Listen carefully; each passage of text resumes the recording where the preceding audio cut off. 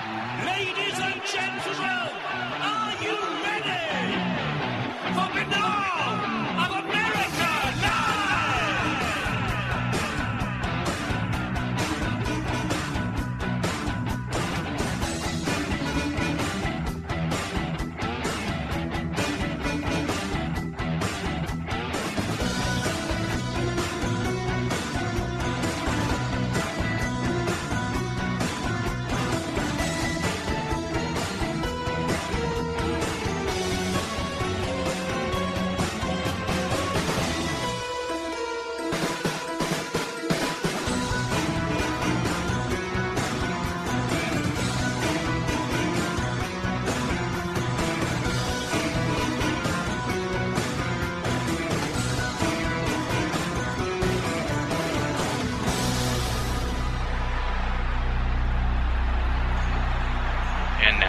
Ladies and gentlemen, Binnall of America Audio, with your host, Tim Binnall.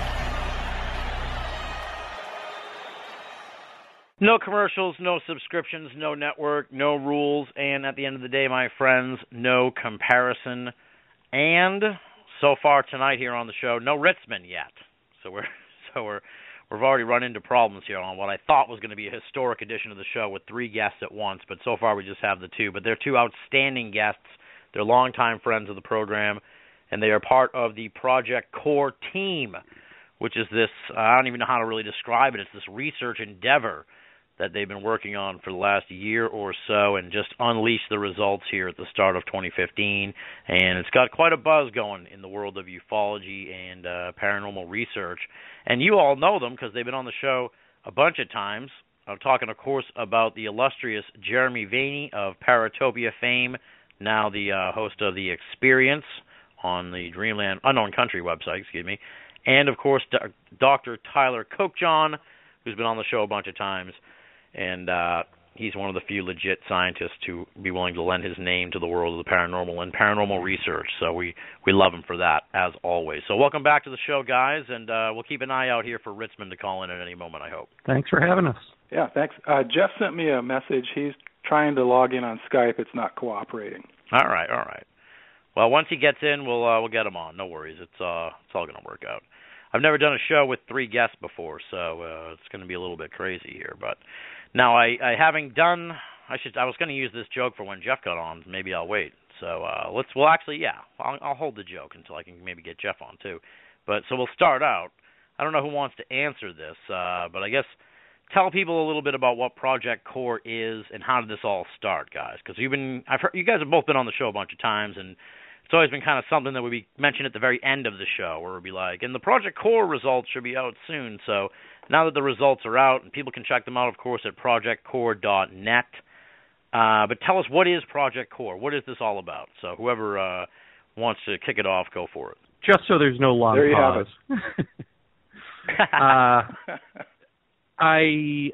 Project Core was conceived by Jeff. It was originally just so that we could sort of look at high strangeness phenomena, experiencers of all sorts of high strangeness phenomena, and just sort of tinker around and look at their stories and see what commonalities and what inconsistencies we could find. And so that was the basic idea, and then it just sort of grew into this a questionnaire. We invited Tyler to come aboard, and he kindly said yes and brought some friends of his as well. So before you know it, we had a coalition of people, of actual scientists helping us out with this and looking at it on their own and doing statistical analysis, if I can speak, statistical analysis on some of these things. But it was interesting to me to see the sort of different types of questions that, say, a Dr. Tyler Kochjon would want to know, as opposed to, say, a not Dr. Jeremy Vaeni. I think it was a good mix of questions and of minds applying themselves to this phenomena.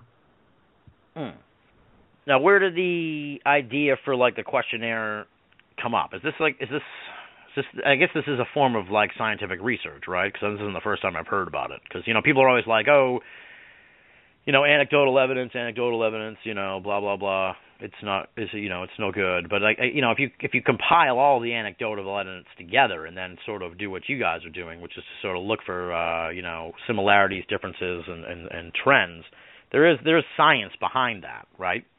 That's correct. And so I would say, a lot of people disparage anecdotal evidence, but it's where you start. Very often it's where you start. And Jeff's idea of a survey is really solid. You go ahead and ask some questions. From that, you'll go further and develop some true testable hypotheses and begin to collect the data that will either support or basically refute your ideas and then reformulate as necessary. But the idea of no anecdotal evidence is useful is really wrong. In fact, we don't train our students that way. In medicine, we make a great deal of case histories, and quite honestly, there really aren't any true diagnoses. You have patients, and they all are going to tell you a story. And so we do learn to pay very close attention to the evidence that they present us, and then how to, from that, begin to develop a hypothesis about what they have. And this is an integral part of the training of medical students. All right, exactly. So all those anecdotal folks, they can go piss up a rope. Well, there's a point there, and that is that somebody has joked that the plural of anecdote isn't data, but it's not worthless either. And so I understand what they're saying is that you have stories, and in the aggregate they're interesting.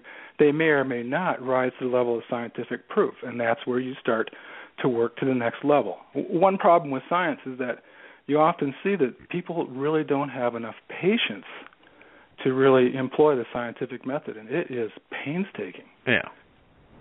And then how many people, give us sort of, without getting into the deep numbers, which we'll sort of tackle into the deep numbers as we go along, but sort of give me a rough idea of like how many people responded, how long was it, give me sort of the thumbnail on how it all worked, if you will. Jeff's initial idea was that we would have the survey open for a full year, and that's exactly what we did. I think he posted it. He and Lisa, his wife, put it together and posted it as a website and left it open for a full 12 months, at which point we basically closed it. We probably total had 206 to 208, I can't remember the exact number, submissions, and we used most of them. 210 total, thank you. And we used most of them. A few we rejected because they involved hypnosis, and one of the things that we said is we really would like rather not to cover that at this particular time. And then there were a couple others we threw out for other reasons, but we had over 200 people, and this is quite interesting because this survey took some time. These people, they answered some questions with the radio buttons, but then they sat down, and most of them wrote us a pretty nicely detailed description of their survey. We left it, their experiences, and we just left it open. Tell us what happened to you. Yeah. And they did. And God love everybody that participated, and thank you so much because they really invested the time. And I was flabbergasted to see the response, and really relieved because I thought we were kind of pushing it too far. It would be too involved. And, too much work for people, yeah. And maybe it was for a lot. We have no idea how many people looked at it and said, "Oh, heck with it," and took off. But we had over 200 people who invested their time in us, and I can't thank them enough. They're good folks. Now, one of the things I thought it was interesting, which actually you say it was interesting in the paper here. I'm just going to directly quote it, but I'd like Jeremy's reaction to this. But you say it was interesting that two of the most in-depth, detailed, and lengthy accounts received by the survey were from participants indicating that they had been subjected to hypnotic regression.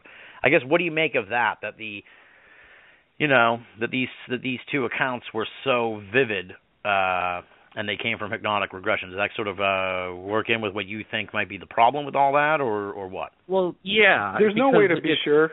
I was just going to say the thing that struck me about it is that it was they were very story-like. So they had a nice narrative flow. You could almost put them into a book, which is what we've come to expect from experience or literature, right? That is hypnotically retrieved. Now, of course, there aren't enough of them to know whether that's just a coincidence or not. But to my mind, having read a number of these things, it smacked of the cookie cutter story that got pulled out of them, as opposed to other people who aren't quite as certain, let's say, maybe what's going on in their lives, and don't have a fully fleshed out A to B to C to D sort of story arc, if that makes sense. Yeah, I see what you're saying. So they've kind of already they've filled in the gaps. With how exactly those gaps got filled in is subject to conjecture and debate, I guess. But you're sort of thinking that the hypnosis played a role in that. Yeah, and I mean, if beyond Project Core, if you're just asking me personally, I actually find it boring now. Like I look at what people who are really emotionally embedded in the mystery of it, how they react and the sort of questions they come up with about this stuff, and as opposed to this answer that has come out of people that just doesn't ring true to me anymore. There just seems to be a world of difference, and I find that even more disconcerting, I think. All right. I think we have Jeff on the line here, so let's see if we can bring him aboard the mothership. Jeff Ritzman, are you with us? Yes, sir. I'm very sorry I'm so late. I'm aghast at your rude behavior, sir. No, I'm just kidding. It's all good. No. Skype was because not with your arrival, we now have made history with the most guests ever on one show. So. Oh, fantastic! Welcome back to the program. Thank you, sir. I don't know if you heard any of that, Jeff, because you were on hold for like a minute. But Tyler, did you want to say anything about the point that I raised here about your observation that the two most in-depth, detailed, and lengthy accounts in the survey were from hypnotic regression patients? Yeah, I have to agree with Jeremy's characterization that excuse me, we really don't quite know what to make of that. It is only two people. We did not, just to reiterate, we did not really incorporate any of their information into the study itself because they indicated that it was hypnosis. But I agree with Jeremy that you look at this and you get a very detailed, interesting story, well fleshed out, and that could be that part and parcel of the hypnosis process is to do exactly that, or you end up in that point, whereas other people maybe are not quite so definitive. But we can't really say, okay, that is the explanation, because we're looking at 2 versus 200. So not sure, very suspicious about it. And I think Jeremy's idea of cookie cutter, boring story, it just fits right in there with this. So. All right. Well, now that we have Jeff here, I thought maybe he could answer this because Jeremy was saying this kind of all started with your idea originally. One of the big questions that I've been really struggling with over the course of reading the whole Project Core materials is it Project Core, all capitalized Core, or just Project Core, capital C Core? I think it's either way. Oh. Was that your big joke? Wow. But yes, that was my joke that I have for Jeff. Excellent. Yeah. I think it can go either way. Well, I was confused because sometimes you guys write it all caps, and sometimes it's not written all caps.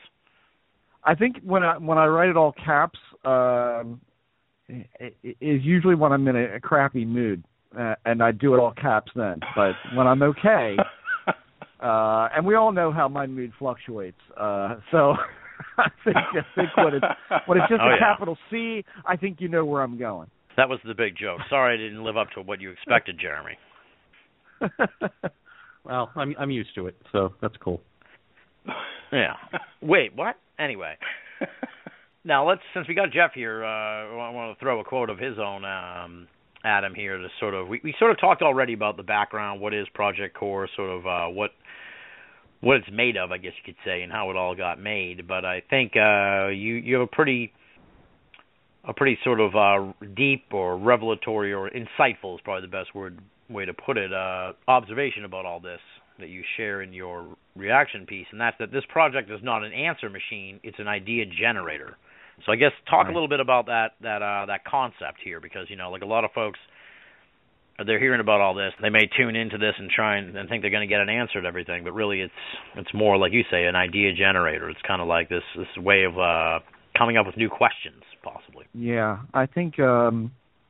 Well, I think anytime anybody does a study in this, or anybody tries to do any kind of research that doesn't normally get done, or questions that don't normally get asked, that immediately people jump to. I mean, this community is just full of conclusion jumpers. I mean, everybody's too willing to grab the tiger by the tail and never let go, despite the fact that it's not a tiger and it's probably a rabbit and you're going down a hole. It's everybody wants the answers, and they want the Reader's Digest version of everything. And I think the way that Tyler's influence on this, and Jeremy's influence on this, and Dr. Ellen Tarr's influence on this, including my own input to it, it just kind of took on this. And I'm not trying to blow anybody's horn here, least of all our own, but it's kind of more academically sound than a lot of other surveys that I've seen come along in recent months. Yeah. And I think that for that reason alone, when they see PhDs attached to a study like this, I think the immediate thing is, well, these people are not flaky. You can take this to the bank. And while that's true, even the PhDs don't claim to have an answer here. I mean, that's not the way science works. That's not the way Tyler works, or Dr. Ellen. It's just not. It's not an answer machine. This is not definitive answers. This is one step of many steps to qualify what we found. And it's basically laying a foundation down to say, here's what we got. Now, where do we go from here? And how do we qualify the results that we got? That would be probably the next step down the line. But I think it for me personally, I mean, my own personal view of it is, it kind of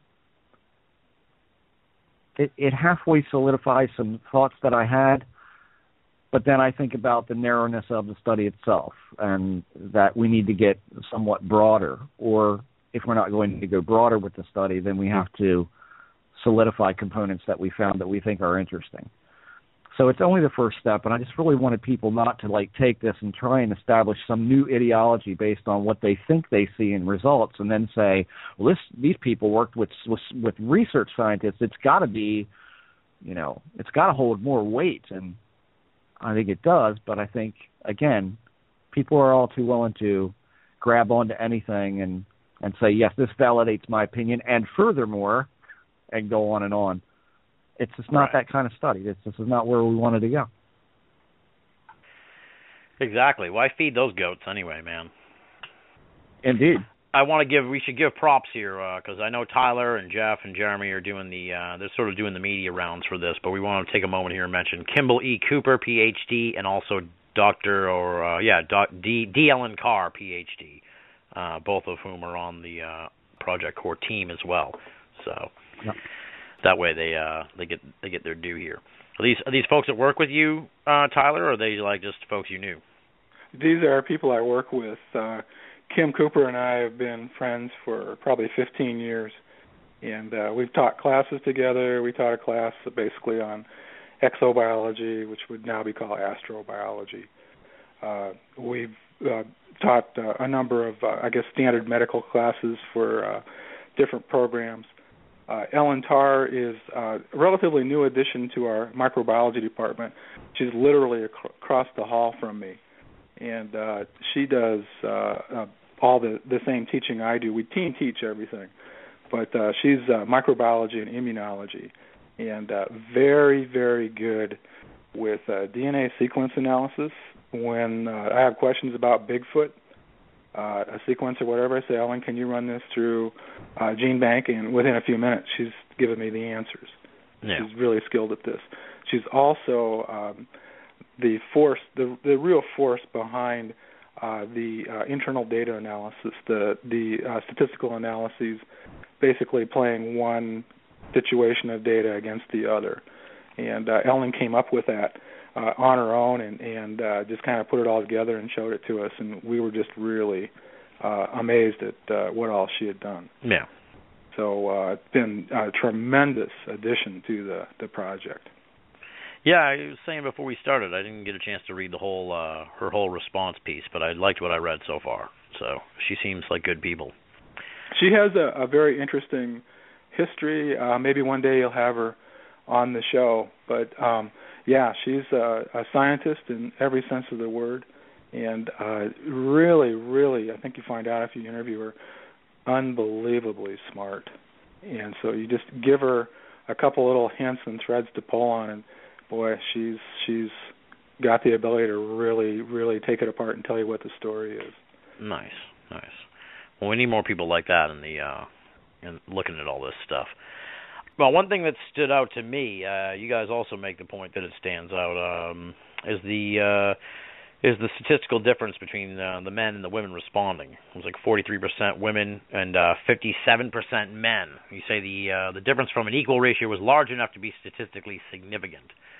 Do you think that, I guess, what's your take on that? Part of me thinks, I just think partially that you know, the paranormal, and because you guys did sort of call this from the paranormal community, so it's like even paranormal fandom is more men than women. At least it feels that way. That might actually be a better indicator of what the statistics are. Sometimes it feels like it's 80% men and 20% women in the world of the paranormal, but it may just be 57 to 43. But at least it seems like the numbers you got here as far as respondents goes kind of coalesces to the idea that there's more men than women in the paranormal realm, especially like abductions and ufology, which is kind of where this sits. I don't know, who should I throw this one out to? Jeff, you're a keen observer on sort of the socio trends of all this mess. So what do you make of the statistically significant difference there between men and women responding to the survey? You know, I got to say I was surprised about that, because, I mean, at least when it comes to, I'm more plugged into the UFO thing than I was the ghost thing. I'm still not all that familiar about the ghost community and even the parapsychological community. I just took a course in parapsychology, and I didn't recognize many of the names that were there. Some I did, but when it comes to the UFO thing, and when it comes to people who are experiencers in it, I've always found the majority to be women. You know, whenever I went to some kind of group meeting or what they refer to as support group meetings, I found it to be majority women. And I found it interesting because I thought, well, an anonymous survey is probably going to bring people who wouldn't normally talk about it, you know. And I think there was a fair amount of cases that we got where the description said, I've never really talked about this before. I remember seeing that at least a few times in there. And, I mean, I wonder if men weren't more comfortable talking about it than women in an anonymous situation. I mean, guys are guys. I mean, you know, guys are guys, and guys don't normally look to put themselves out there as the weak one who, you know, screams in fear like a girl. You know, that's never bothered me to say that because it's true. But you know, I think maybe some men don't want to do that. But I was frankly surprised at that, to be honest with you. And at least what I've seen of the, you know, at least what I've seen of the ghost crowd, I mean, there's a lot of women there too. But there's a fair amount of men. It's a more mixed bag there. Yeah, it's certainly a mixed bag there. I think more so than in ufology when it comes to experiencers. You know, I think it's more equally dispersed, I'd say, in the ghost field than the UFO field as far as experiencers per se. Yeah, that makes sense. Yeah, I think I was looking at it through my own sort of lens of the quote unquote experts, because there it is. There it is, predominantly men, which is kind of interesting when you think about it. If your observation is that it seems like it's more women that are having these experiences, unfortunate that they have only predominantly men to turn to help with this research and everything. Yeah.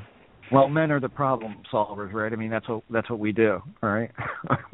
we refuse to just listen. We're just problem solvers, you know. We'll take care of it, and you know, maybe that plays in there somewhere. But I mean, I have to say, you know, that's one of the hardest things about doing a project like this is to kind of set your own thoughts aside. Is when you're looking at the information that's coming in, is just to take it for what it is and stop trying to fit it into your preconceived box.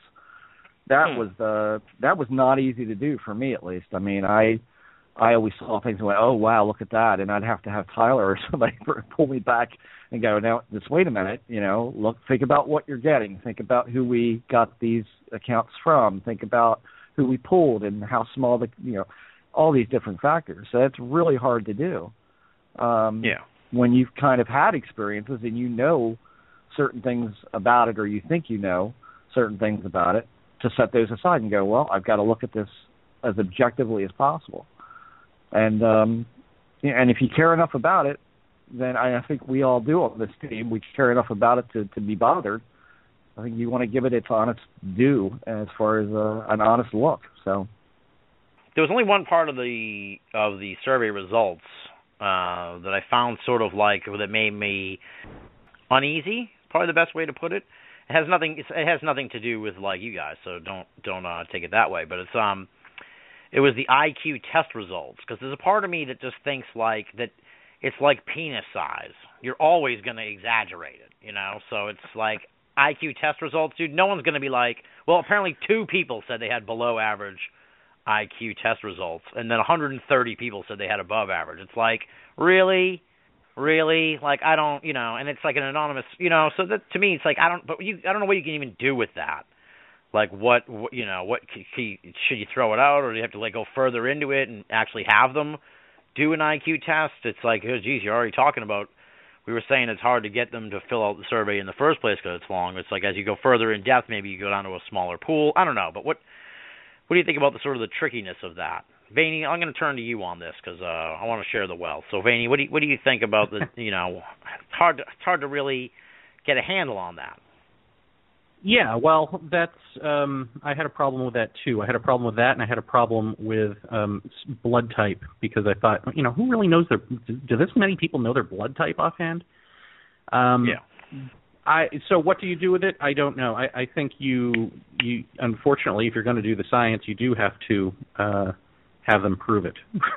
You know, show me your results. But no, I agree with you. I think it's there are 2 slippery slopes. One is what you just mentioned. Nobody wants to be the dumb person in the room. But the other one is that we've all heard from other surveys, whether they were well done or not. We've heard about them involving experiencers of at least visitor phenomena. And it talks about blood type, and it talks about people having high IQs. You know, these experiencers have high IQs.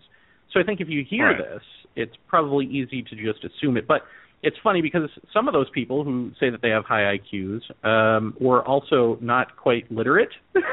So, you know, I mean, unless they were from a foreign country, I can forgive that. But if you're from America and you know you don't quite have a handle on English and your IQ is Einstein, there's a problem. Now, what I would ask Tyler, actually, he's probably the best person to ask this is, given that problem, does that say anything about the rest of the data? You know, I mean, does the rest of the story does it necessarily follow that we can't trust anything else that those people say, or not, because people compartmentalize the stuff that they lie about due to shame or whatever factor? I'll just start with the first thing that kind of falls out to me, and that is that you guys are absolutely no fun whatsoever. What? Yeah. The second I saw this, I'm going, oh, great. Now we've got something. That we have a discrepancy. I agree. If the average IQ is 100 and everybody's reporting that they're at 150, that's a potentially verifiable finding. And this is the part of what Project Core is actually intended to do, is we get these statements, these hypotheses. Now we have a hypothesis. More to the point, we have one that can be answered relatively definitively without too much work. Now, we can't do it on an anonymous basis, or we can't do it by assertion. We would have to get people and test them. But we could certainly find out and put a number to this. And that's what it's all about. Does it mean... Oh, go ahead. Well, does it mean that everything is invalidated? If you want to view it that way, you could. However, the way that we put it out there was basically, tell us about yourself or whatever they did. It's up to us to kind of collate that and see what sense we can make out of it and how we might pursue it into the future. So I say, heck no, it's a great finding. Let's pursue it. Let's see where it takes us. I see what you're saying. I mean, yeah, because it stands out so much that it raises itself as an area worth exploring more. Absolutely. Yeah. Absolutely. Yeah. And that's, to me, that in a nutshell, that is in fact the true essence of Project CORE, that you begin to look at these statements, blood types being another one. I can't remember the exact number, but somewhere I think I remember reading that something like 50 to 60% of adults actually do know their blood type. And we're not too far off of that mark, although, to be very honest, with the demographic data, I really resisted taking that and making comparisons to the general population for fear that people would take this as gospel fact. Oh, they have this blood type, therefore these are the facts. This is what it is, and we can't say that. We would to really work that out, just like the IQ test. We'd have to get a small subsample of people and actually do the blood type testing. Frankly, anybody that would take an assertion like that for a very readily measured parameter is not a very good scientist. You just don't trust somebody's word. You test it. Well, unfortunately, ufology is full of not very good scientists. That's what Jeff was getting at too. Is that you have people that are claim jumpers and they want to get basically way out there on something, anything, whatever thread they can seize on, and that is unfortunately the antithesis of the scientific method. People do get very impatient with that, and you'll hear a lot of times when people are saying, if you would just open your eyes, you could see. And it's very clear and it's very apparent. But in the world of science, sometimes clear and apparent doesn't hold. You get in there and you dig a little bit and you find out it works the opposite of the way you thought. Yeah. And so we just can't get ahead of ourselves no matter how much we want to. Well, the blood thing is interesting because from what I understand, it's sort of correlated with a previous sort of idea that had been floating around in I don't even know, ufology or abduction research, that a certain blood type is more prone to abductions, right? That's kind of the interesting RH negative development. Yeah. And when you dig in there, one of the earlier assertions actually was not so much definitively RH negative, but a rare blood type, which I was interpreting as the type AB, which is the rarest in the human population. And these things have kind of evolved and morphed, so it's not clear what the original sources were and what the claims were, but as Jeremy said, it eventually kind of boiled down to RH negative. About 15-16% of the population is RH negative. And if you go back and look at the numbers that we get, we're beyond that. We're over that number. But the question becomes, is that real, or was it induced by what people know should be the case or what they feel should be the right answer? That's something that's pretty easily actually clarified. Yeah, we just get their blood type. Yes. And if I can shoot this in here real quick, the two things that I kind of mulled over going further with and trying to qualify is the blood type and the IQ. And the blood type, it seems like it's fairly simple. Tyler kind of turned me on to a home test kit that can be ordered online that's very easy. They could prick their finger, they could smear it on a card and take a picture. And that would kind of give us an accurate blood typing, for what our purposes are. That's fairly open and shut. In talking to, I've only contacted 3 and gotten answers from 3 about the IQ test. It seems like the psychological community is very divided on what they consider to be a valid test of intelligence. There are, I mean, a couple of them that I asked them. I said, would you be willing to write one up and then basically go over the results? In other words, would you be willing to join this team to make that happen, to qualify these results? And two of them already responded back with, well, what exactly are we measuring? Are we measuring extrapolative intelligence or book knowledge? And I said, well, okay, well, what would hold more weight? What would hold more weight? Which would be more valuable? And they said, well, both are valuable. You have to decide which that you're going to go for. And I'm like, wow, okay, I didn't even know there was extrapolative intelligence, which, right. Which is a whole different thing from book smarts. I mean, book smarts, yeah, we can put together a decent thing for that, but how do you keep people from cheating? Because that's going to be the first thing that a skeptic points out is, well, they could have looked that up on Google, When right. you're sitting atop the largest database in human history, it's pretty easy to cheat on a home test, right? So, but when you're talking about extrapolative intelligence, then you're getting into more abstract questions that there really wouldn't be an answer to. So that may be the way to go. But that said, the psychological community is kind of almost saying, well, these things aren't really a good measure.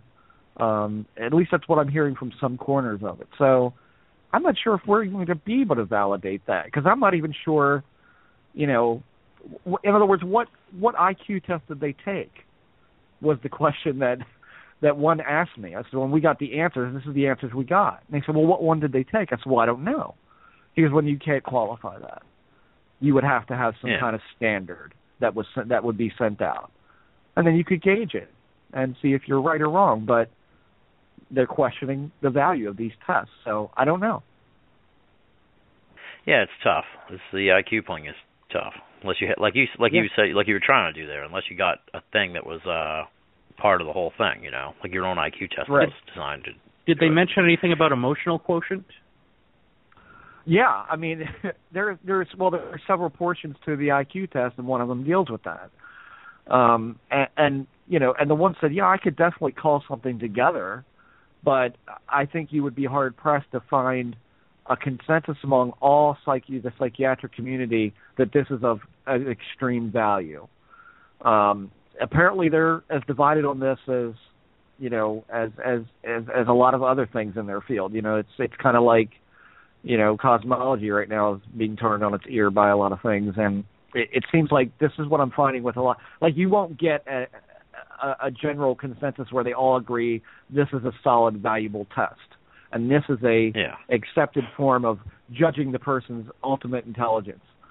So I don't know exactly what to do with that. I'm waiting for 5 or 6 more to respond to me, if they will at all. But I'll just have to see how it pans out. But that's the part I'm having trouble with. The blood test is no problem. We can do that. Moderate funding, and we're away with that. But the IQ part is going to be kind of weird, I think, to pin down. Yeah, you may have to just, in the future move away from that and move more toward the medical stuff, like Tyler was saying in his, I forget where, I think it was Tyler was saying, it might have been one of you guys, just the genetic, we're getting more and more genetic information nowadays, and eventually they'll be able to just get a ton of genetic information easily, like that home kit you're talking about for blood type, so sure. It might be easier to mine for data in that stuff than it is for IQ, because IQ thing, it sounds like really subjective. You know what I find odd on that note, and this is not necessarily Project Core, but just how many people in ufology now, how many alleged experiencers are standing up and saying that they have hybrid DNA, that they are part alien. And this is something that you could now test and prove one way or another. Why would they stand up and say that? But anyway, I'm glad that we can at least be able to test for that if we ever decided to. Right. Well, that's what Tyler calls the true tragedy of, you guys say is the true tragedy of alien abduction research. And the reason I attribute it to Tyler is because we've had this conversation on the show before that all these claims could be put to the test like overnight, and no one's willing to do it, or no one does it. So, it's ridiculous. I I hate to use the word hate, but I will. I hate those people that say that they're hybrids and stuff, because it's like, prove it or shut up. Like, you can prove it now, do it or shut up. That's my attitude with those people. You're just wasting my time. Let me jump to a different area here. This is right in Tyler's wheelhouse. I thought this was really, really interesting and strange. In the general medical issues part of the paper here, the survey responses suggest that the rate of head injury is much higher in paranormal event experiencers. Now, Tyler, you're working with the head all the time here. You've done a lot of looks at all this stuff. So what do you make of this? It's something that we really need to follow up. One of the problems, or if you want to, the way you could criticize Project CORE, is that the questions are open-ended enough that you're not sure with precision that we're talking the same thing with the respondent. I wrote the question, I have something in mind. They may interpret it differently. The way that it's often done, like when we work with Alzheimer's disease, what they'll say is, have you had a head injury that led to loss of consciousness? And sometimes they'll even specify a time period. And when we go back and use that as a risk factor for future dementia, we find that it's a very heavy risk factor for such things. So we would have to go back and cull those specifically and ask them with more precision what's going on. The entire, I shouldn't say the entire thrust, but a lot of the questions that I asked on that survey were actually getting at relatively easy to figure out issues in terms of cardiac function and brain function, and cardiac function, of course, being a prerequisite for a good level of consciousness and alertness. And was there an easy explanation? Oh yeah, your brain doesn't work right, and we're not really at this stage ready to make any such claims, or delineations. But that's part of the goal is, how many of these things might have a clearly recognizable medical issue. And so traumatic brain injury is something that's received quite a bit of attention. You probably follow the NFL, the issues there, and how this is really turning to be a debacle for them. And we have a number of players that live here in the Valley, in Paradise Valley, who are tragically young and having what appears to be really bad battles with dementia. And so injuries like that can lead to gross changes in just cognitive function and ability, and then kind of, even emotional issues with some of them, unfortunately. And then the only other thing that kind of stood out to me, again, is kind of along the lines of IQ. Maybe you guys can sort of flesh this out a little bit, but you asked folks, let me see how it's described here, activities and opinions, and for creative, a whopping 87% said they were creative, which to me again sort of speaks to this idea of do you have a high IQ? No one's going to be like, I'm not creative. So to me it seems like it's kind of that's a tough one to sort of crack. But I guess, how do you define creative, and how do you I guess use that information to try and come up with some other ideas, to look at this further. Because like you said, it's not an answer machine. We're not going to get answers to all this, but given that creative was such a whopping response, it makes you wonder if there's more there. I don't know who to throw this to. Does anyone have a strong opinion on the creative part of it all? Yeah, I actually think it goes a different way with creative, because you would think that if you're doing a survey like this, you would not want to say you're creative, because then we'll go, oh, well, you're just, you're fantasy prone or whatever. I think it would actually, it would work the opposite way. To me, I'm trying to remember how the actual question was worded, if it was more, are you artistic or are you creative? But, to me, it's consistent with what I think at least Jeff and I have seen over and over again, which is artistic types, writer types, tend to be experiencers. Interesting. Yeah, I'm looking at the part here now where you say that. Well, one thing that Jeff actually pointed out previously is that we kind of have a feeling, just like Jeremy said, that artistic types, writerly types are experiencers, and it could be that they're more represented amongst people who self-report as experiencers, and part of that being able to describe what they have encountered, or being willing to do that, and not being so encumbered by other factors that might keep you silent. And so what we may see is an artifact, if you want to think of it that way, of who will report. And so I would say that the creative part, what I had envisioned is it would be people who were artists of one sort, or writers, people engaged in perhaps computer programming, something where you have to make something new, where you face a blank page and you fill it in. And I just had a feeling that we would probably see a lot more people now that report that. What that will ultimately play out as being, we don't know. These are one of the things where you'd have to actually have a detailed one-on-one with the person and begin to ask them questions and kind of filter out where they're coming from, what they mean, what you mean. Right. And then try to come up with a coherent story. Yeah. It's interesting, yeah. That really stands out. What about the participation in occult practices? How do you define the occult practices in general? Is this like people who sort of are into like witchcrafty type stuff, or did you leave that open ended for them? Jeff Bueller? I left that kind of open ended. As far as that went, I mean, to me, if you fooled with a Ouija board to any great length, I mean, that to me is kind of going into an occult practice of some sort or another. Definitely. But again, as Jeremy said, over and over you find people that, and I usually ask the same questions. I mean, I've done this for probably, over 20 years. I've asked people the same set of questions. You ever take an IQ test? What was your score? What's your ancestral heritage? Are you creative? Are you an artist? Are you a writer? Musician, etc. And have you ever fooled with the occult?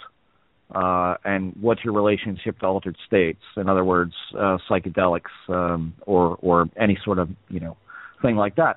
And over you get, with the occult thing, yeah, absolutely. I'm Wiccan, or I've studied hoodoo and voodoo, or I've studied this, or I do sigil magic, or I've messed with this. I mean, over and over and over, I found that with people. So I slid that in there just to see what would happen, and I did leave it kind of open. Their definition of an occult practice could be Wicca, it could be sigils. This is this sort of thing's getting broad attention these days with the emergence of the paranormal in popular culture coming to the fray again. I mean, it's kind of an open-ended question, but you do find that people who are engaged in this kind of experience or not do or have shown an interest in the occult at one time or another.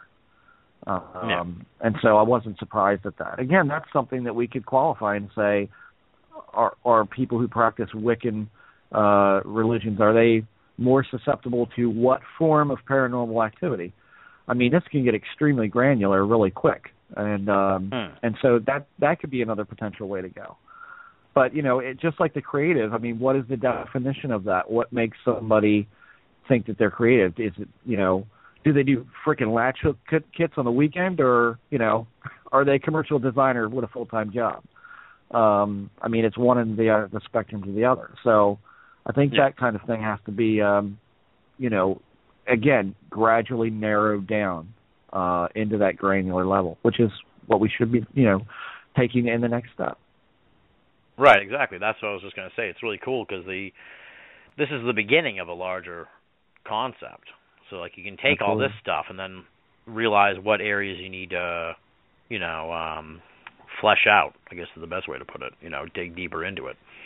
Now, I made a mistake here in my notes because I was under the impression that favorite numbers represented in experiences and favorite colors represented in experiences was predominantly yes, but it's actually predominantly no. So I guess my question, though, is just like whose idea was to throw that in there? And I mean, what were you kind of wondering with that question, or with that stipulation, if you will? Those were actually both mine, and it just dawned on me that in my own personal UFO experience, the first that I had, the UFO was this bright green, which is my favorite color, or was, and that people report, and I've certainly experienced the 3 knocks. They talk about, or maybe the beings coming to you in 3s, or this sort of thing. So I just thought, is that a coincidence? And apparently it is. 3 being my favorite number as well. I just thought, well, if my thinking was, if it's not a coincidence, then, is there something out there reaching out to us to grab our attention, and how would you do it? You would maybe incorporate things that that appeal to us, that we'll remember, favorite numbers, favorite colors. Now, also, it was interesting here that about the third-party witnesses of paranormal experiences, because it sounds, you make the argument here that the result suggests investigators should be alert for the possibility approximately 1/3 of all events may offer the potential for independent witness corroboration, which seems incredibly high, because to me at least, I was really surprised by that number, the 30% of the respondents that there was a witness. I guess, what do you? I don't even know. I guess, what do you make of that? What's your take on that? Because it just seems, from all the stories you ever hear, it's always like, seems to me always more often than not, there are no witnesses. And it'd be interesting to know if there's no way you could know this, right? But it would be interesting to know if these witnesses were, filled out the survey too, or what kind of witnesses these were. I guess it's very intriguing, that whole part of it. Did that tickle anyone else's fancy? Tyler, say something. You're my resident doctor on the show. What do you make of this, Tyler? All you scientists are always Tyler, like, well, if it's just a guy in a field, it doesn't count. So this is saying that 30% of the time it's 2 guys in a field. Yeah, it's actually a tremendous opportunity. And what I would say is, we did not ask experiencers who had witnesses to have that person fill out the survey or anything such as that. But that would be a very obvious first thing to do, is to try to compare how the accounts line up. But the other thing that's quite fascinating is if you combine that with the idea that so many of these people have experiences that extend across their lifetime, and one after the other, that we or they could possibly anticipate them and get ready for the next one. Right. Now, there's always going to be the human factor, like if a UFO appears and you got your camera in your hand, but you're so in awe of the UFO you don't think to take a picture. I can understand that, but we have a chance. And so the first thing I'd say is, it's not going to be some guy out in the field all by himself and no way to corroborate that. We might very well be able to get more than a few and see what the common threads are. That was one of Jeff's basic ideas, is as he framed it, what is the connective tissue between these things. And so here's a way where you would have experiencer linked to non-experiencer, same environment, same time. So it's really quite fascinating. And the first thing I'd say is, whenever you recognize as an investigator that this has happened before, you have a strong probability of it happening again, and you could maybe take steps to exploit that. Yeah. So for me, I find it really intriguing and a true opportunity. But again, we're not going to be able to do that anonymously. We're going to have to get people that come forward and are willing to maybe have intrusive mechanisms, whatever the situation would be, that they will tolerate. Yeah, it would be interesting to do like a project where you round up, like where you're only looking for like pairs or multiples. Do you know what I mean? Of people who had an experience, because then you could take their experiences and look at them and maybe find key differences. You know what I mean? Find something, differences or similarities that might come out of that, especially in a large survey like what you guys have done. If you did it like where you brought in a lot of people that were in a joint thing. And I think that was exactly Jeff's point. I mean, the thing is, for me, is I would be curious to know how does the single experience or a witnessed event, how does that compare to 2-3 witnesses? What's the difference in what they perceive? And then individually, what's the difference in what they perceive? Because we all know, we've heard it before, murmured underneath the surface of it. This is another thing that ufology sadly doesn't want to talk about, is, to any great degree anyway, that 3 people witnessing a UFO report, 2 may see the same thing, 1 may see something completely different. Exactly, that's what I'm talking about. Yeah, then you can really dig into it. Yeah, and I think ufology doesn't want to really dig into that, because that means it's probably not little green men from Planet X, which is the popular go-to answer. That means it's something more, and it probably has something to do with us. And again, if you're talking about shared experiences and how they differ from single witness events, then to extrapolate it even further, I mean, what is the interplay between the 2 people having the experience? Are they in a state of liminality? Are they in a situation where they're marginalized, or are they in an anti-structural situation? Is it a husband and wife? Is it or is it a husband from one marriage and a wife from another who are attracted to each other? And then boom, paranormal erupts in the middle. I mean, you could extrapolate it 6 ways from Sunday, and but I'd be more interested in what is the single experience they're seeing versus the 2 or more witness. How do they differ in dynamic and in situation and in set and setting? What is the difference there? I mean, there probably is one. Let me just throw in just sort of as an odd example, maybe. Jeff and I had an experience at a bus stop of seeing, arguably 2 objects or lights in the sky, but at least one that may have changed color. But so we're at a bus stop, it's late at night, we're outside, there's a whole bunch of people, and we figured out that this thing was sort of directional, that you kind of had to be standing where we were, wherever we were, as we ran out into the parking lot to get a closer look. You had to be in a certain position to see this thing. Now, here's something I don't think either of us had thought of until you just sparked this question in me now, which is, okay, so these people can't see it, right, wherever they are around us, but they can certainly see us freaking out over something, and there was no interest. Right. There was no question of, what are those guys looking at? What are they confused by? What is going on? There was none of that. And so is that part of the phenomena? Like, what is that? I just think it adds such to have that as an example adds a further wrinkle to more than one person seeing a thing. And I think we have to point out here that sighting of that weird thing, whatever it was, it happened at a moment where some other weird things all came at the same concursive moment. I mean, there was a light that was flickering that wasn't flickering before. The light would flicker, the object would show up in the sky. The light would flicker again, it would go away. That happened time after time. I mean, we watched this for minutes. I mean, it wasn't quick. It was minutes. It coincided with the same weekend that we lost Mac Tony's. It coincided with Jeremy's bus oddly not showing up and very little concerned by the administration at the bus stop to that effect. I mean, a bus doesn't show up and they don't care. Just wait for the next one. Well, where's that bus? Well, we don't know.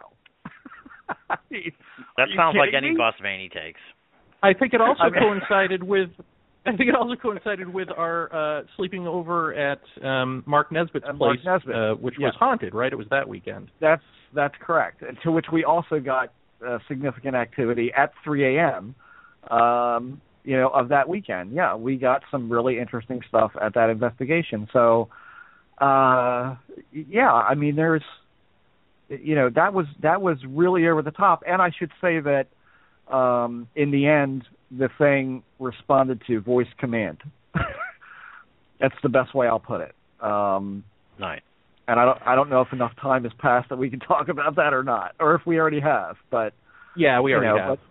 But then at that point, I mean, it's like, yeah, there's definitely something weird that if you were with a single person, how would a single person react to that? Whereas I think I was a little bit braver because Jeremy was there to walk out in the parking lot. And I thought, after the fact, why should that matter? You know, what the hell is Jeremy going to do if something's going to happen? What's he going to do? Protect me? What, are you kidding me? I mean, and that's not to say Jeremy's a coward, but, I mean, what would we do? There's nothing either of us could do. But because we were there with each other, we felt more bold, I suppose. But I wouldn't have done that if I'd have been there alone. I'd have said, I'm getting the hell out of here. You know? But yeah. Did you notice any difference between what you guys saw? Like, did you like, going back to what we're talking about here, did you guys get, you know, afterwards, were you like, you know, kind of comparing notes on it and realize you might have seen anything different? Lee? I don't think so. I took a couple of photos with my crappy camera phone, and I posted those online. The only difference was, at one point, I think it was when we were out in the parking lot, I was watching it, and Jeff couldn't see it, and that was when we realized it was directional, because I said, it's right there, what do you mean? And then I physically just grabbed him and put him in front of me, and he saw it. So that was like an aha moment of, okay, maybe that's why other people aren't freaking out and asking what this is, but at the same time, like I said, no concern over these two dudes just suddenly freaking out and, you know, and running into noticing something. Yeah, like, where's the curiosity? It did seem odd all the way around. I mean, I think what took me aback about it was just how big it was in the sky. And at first, it was like a light to me. I mean, it seemed like a very big, round, bright white light. And I mean big. I mean, not like airplane landing light in your face, not that big, bigger. And then all of a sudden, it was this unbelievable green. And I'm just like, why in the world would there be this humongous green light? I mean, a substantial size. It wasn't tiny. It wasn't airplane light small, or, you know, when you get that landing light in your face or in the line of sight, it kind of balloons a little bit. This was bigger than that. And I'm thinking, really, nobody else finds this unusual, or did they just don't care?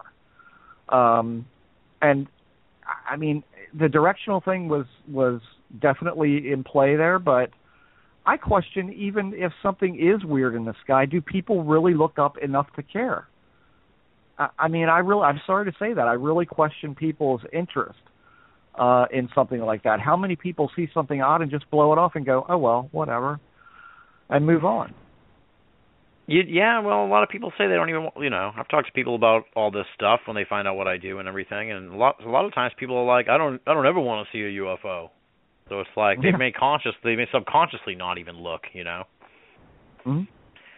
You say here, slightly over 96%, 202 of the accounts received were described by providers as factual, while 4 were denoted as fictional. Are these trolls or morons? They may be people you know.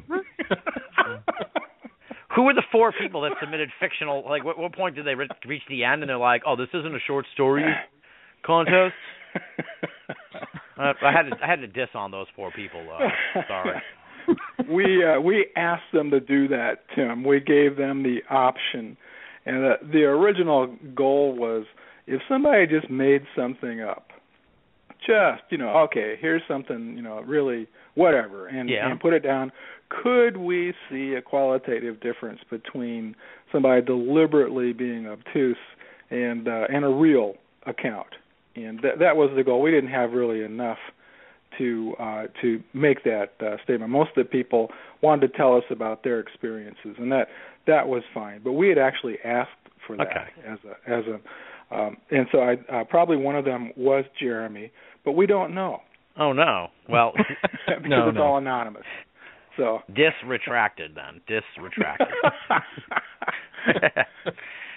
I was just imagining someone like, oh, this is my chance to finally get my story out there. Okay, now this is interesting here. It's kind of a joke, but in a way it's not. But you know, I've talked about the need for like this statistical sort of analysis on the show before. Tyler, I called you before Jacques Vallée made that big announcement. You remember? You did. Jeff, I told you. I thought of this idea that Jacques Vallée's trying to do a while ago. I think we all have. All 4 of us have contemplated the idea of this massive sort of database idea.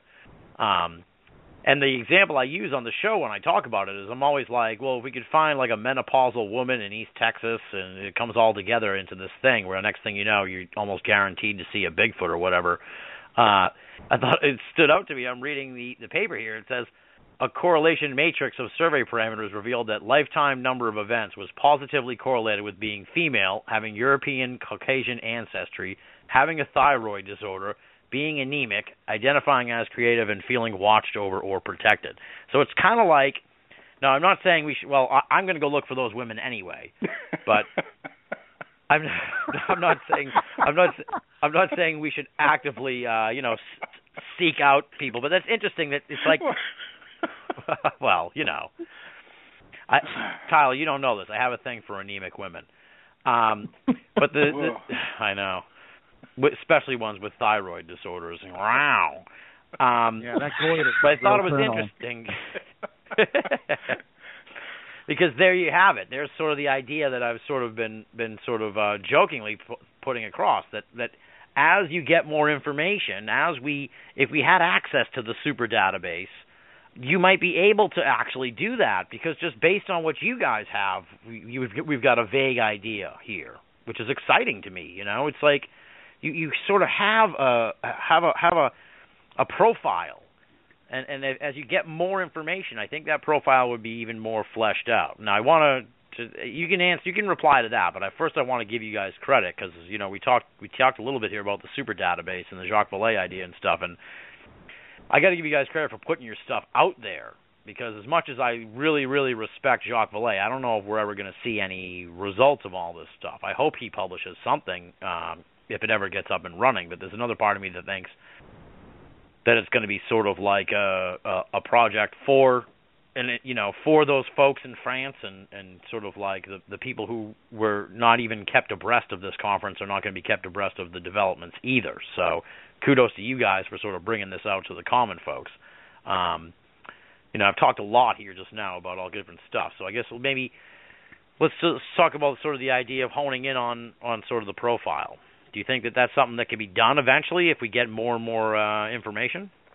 Definitely. What you're actually describing is what's often done in medicine. They talk about risk factors, things that might lead someone, for example, to be more prone to have heart disease, to develop cancer, those sorts of things. It's not quite the same thing, like if you get this, then that will happen, but we may be able to find a group of people that are much more likely to report paranormal experiences. And again, that would increase your odds of being able to be there at the right time, or train them in such a way that they could document stuff better. So it would have some utility. Right now, what you have are correlations. They are not equivalent to causes. And that's one of the things that I would emphasize. If you look at maybe some other studies, they find correlations. You're always going to find correlations. Something will correlate with something. There's a fallacy called the Texas sharpshooter fallacy, and it's basically just these are accidental. It's not because you've honed in on a great target. They're accidental, and part of your job then is to screen them out. So we have a start. We have a few things that might work, and we can begin to narrow those things down. And I think that would be very valuable. Statistical analyses have been done in the past with sightings. Project Blue Book Special Report 14 was actually a reduction of data into a computer-readable form. And who's the person that has put all this stuff in the Black Vault? Greenwald? John Greenwald, yeah. Yeah, I think he actually has Blue Book Special Report 14 out there. You can see the whole thing. And it's very, very interesting how they went through and tried to internally validate their work and their controls. This is still a great model. 50 years later, it's still a great model for how to proceed. And they worked. This is Battelle Labs. They did a wonderful job in trying to analyze the best data they could get, which unfortunately wasn't great. You're always going to be limited by the quality of your data. Yeah. But as time goes on, we can improve. And I think that's what Vallée has decided as well, is that digging through Project Blue Book one more time probably isn't going to get you very far. We need some really good quality data, basically obtained the way we want it from first principles at the first pass. So it may take them a long time, though, Tim. If you talk to Jeff and Jeremy, I'm sure they'll confirm that just what we did with 200 reports took forever. And it was really, really a challenge to finally get it all done. Well, it makes you wonder. I wonder sometimes if like somebody like Bob Bigelow's already done this, and we just don't know it. Just has the money to hire a bunch of people to put together a super database to try and figure this stuff out. Well, who was the guy I read about years back who had bought an old missile silo? That's Peter Davenport. Okay, there's somebody that probably has culled through his data. Probably. Pretty carefully. When he started talking about it, whenever these guys show up and they have something concrete, first thing I do through the miracle of the internet is I'm right there going, hey, I'll help you. And that usually turns them into mummies. They just become totally silent. Did you offer to help Peter Davenport? Oh, hell yes. Did he tell you to go to hell? He didn't even do that. Oh. I didn't even get that far. But, that's fine. That's his prerogative. But whenever people have something positive or data or whatever, I'm very anxious to have a look. And most of the time, I don't get very far. There are some exceptions. Ted Phillips being one of them, who will work with anybody. In fairness to Peter Davenport, he's been taking these calls for like 25 plus years or something like that. I think at that point I would tell anyone to go to hell. So yeah, okay. He's kind of tired of taking these calls, I think. Especially, I talked to him like 5 years ago, and he was like, this is right when cell phones took off, and he was just being slammed with like teenagers pranking him. And it's like, Jesus, dude. The fact that he's still doing this is amazing after all that, because I think I would give up after like 6 months of teenagers pranking me like every day with their phony UFO sightings. It would get old. It certainly would. Let me see here. You nailed the Texas sharpshooter fallacy. I had that in my notes too. Is that based on something? I kept thinking of that dude in the bell tower. That doesn't have anything to do with that, right? No. It's I actually it's out there. It's something I've heard of, but I couldn't tell you how that name came about or who even invented it. But it's one of the things that you will hear about as a fallacy to avoid as you're analyzing your data. And it is so very deductive. These things, no matter what you do, some things will fall out just by random happenstance, be correlated, sometimes very tightly correlated. And they become quite attractive because that becomes an explanation. And you're way ahead of yourself. You've got to validate what you find to be correlated by basically careful testing and examination, because if you don't throw out the spurious correlations, you're just going to be chasing your tail. And if you do enough, if you ask enough questions, you'll end up with so many correlations you'll have no idea where to go. You really owe it to yourself to hone them down, stay focused, and be determined to validate. Now, this kind of wraps up my notes on the general paper. I had a couple of notes here on the reaction pieces. I guess well, Jeremy hasn't said anything in a while, so we'll start with Jeremy. Jeremy, talk about this response you had in the piece. You say a closer look finds something striking, because you had access to the actual testimonies, right? Like you can't find those on the website, right? I didn't really. Right. I wasn't looking around too much, but I didn't see them. Okay, so, but you say a closer look finds something striking, which the participants missed, perhaps because they were blinded by fear.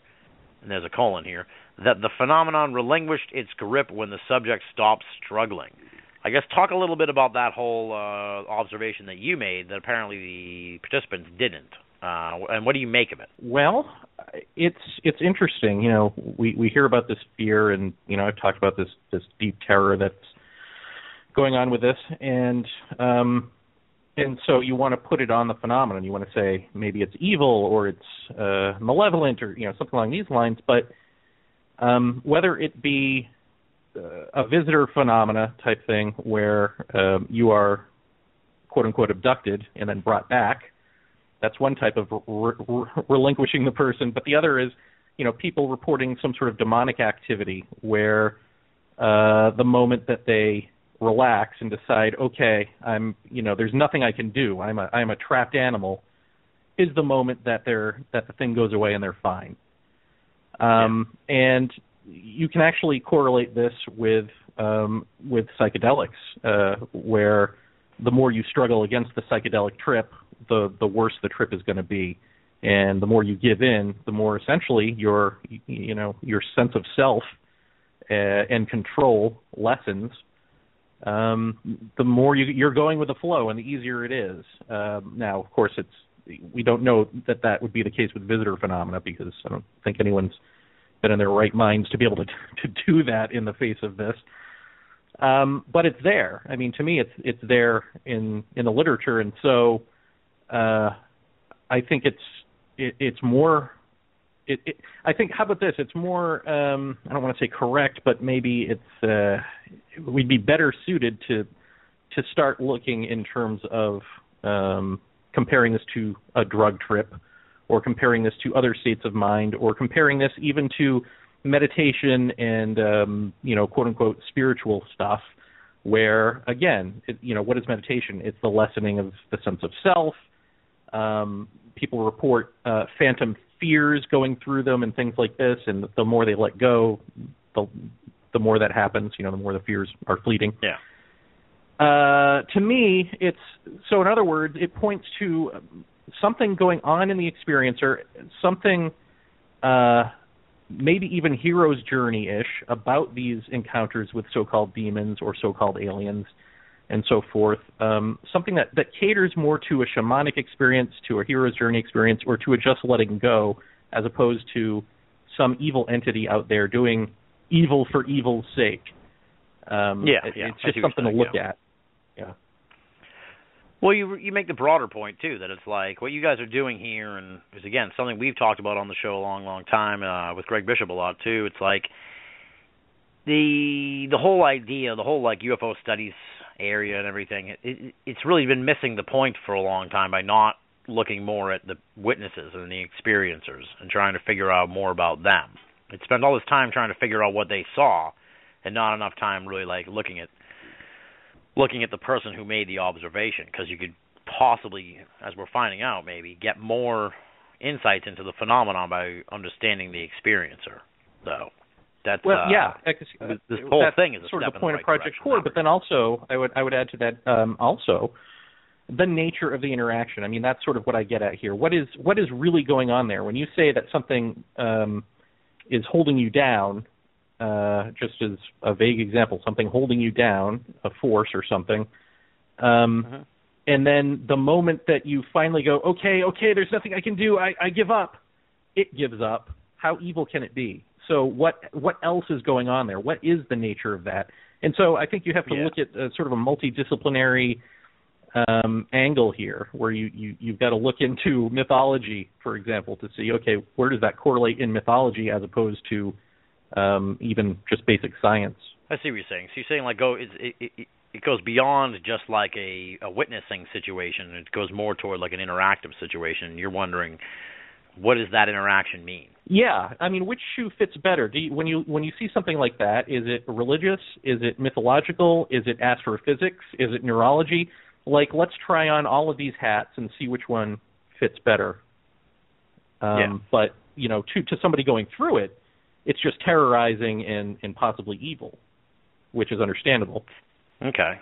This has got you written all over it. The Mets stayed in a Pittsburgh hotel that also hosted a convention of people dressed up as furry creatures. Oh, no. Is this Wilbot's worst nightmare? No, it's worse than my worst nightmare. My worst nightmare is mascots. Look at that. You're listening to Banal of America Audio. What are they thinking, Bobby? All right, let me tell you something. This is here's the real story here. In 40 years' worth of being on the road, traveling around this great land of ours, checking into countless hotels of all stripes, here's what I've learned. There's a frightening amount of subcultures out there, Mike, and they all have conventions. Yeah, but you've never seen these people. Want them all to understand one thing. I've never seen them. Stay away from me.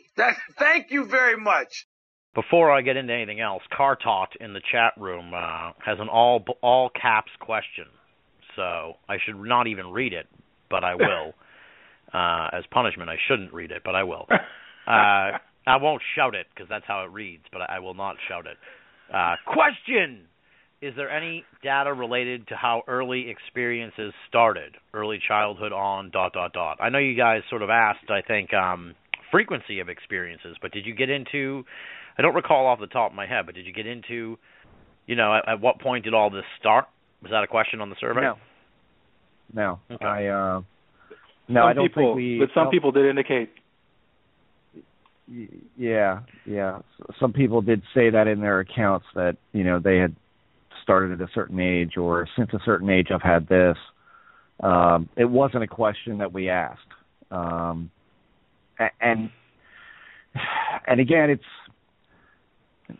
it's one of those things that this is a really broad net in the paranormal. I think a lot of people look at Project Core, and because Jeremy and I are experiencers of the so-called UFO thing, I think they immediately think that's what Project Core really gravitated towards, and it didn't. It was, if you could all read the accounts that we got, you would see just how varied that they are, and how bizarre that they are.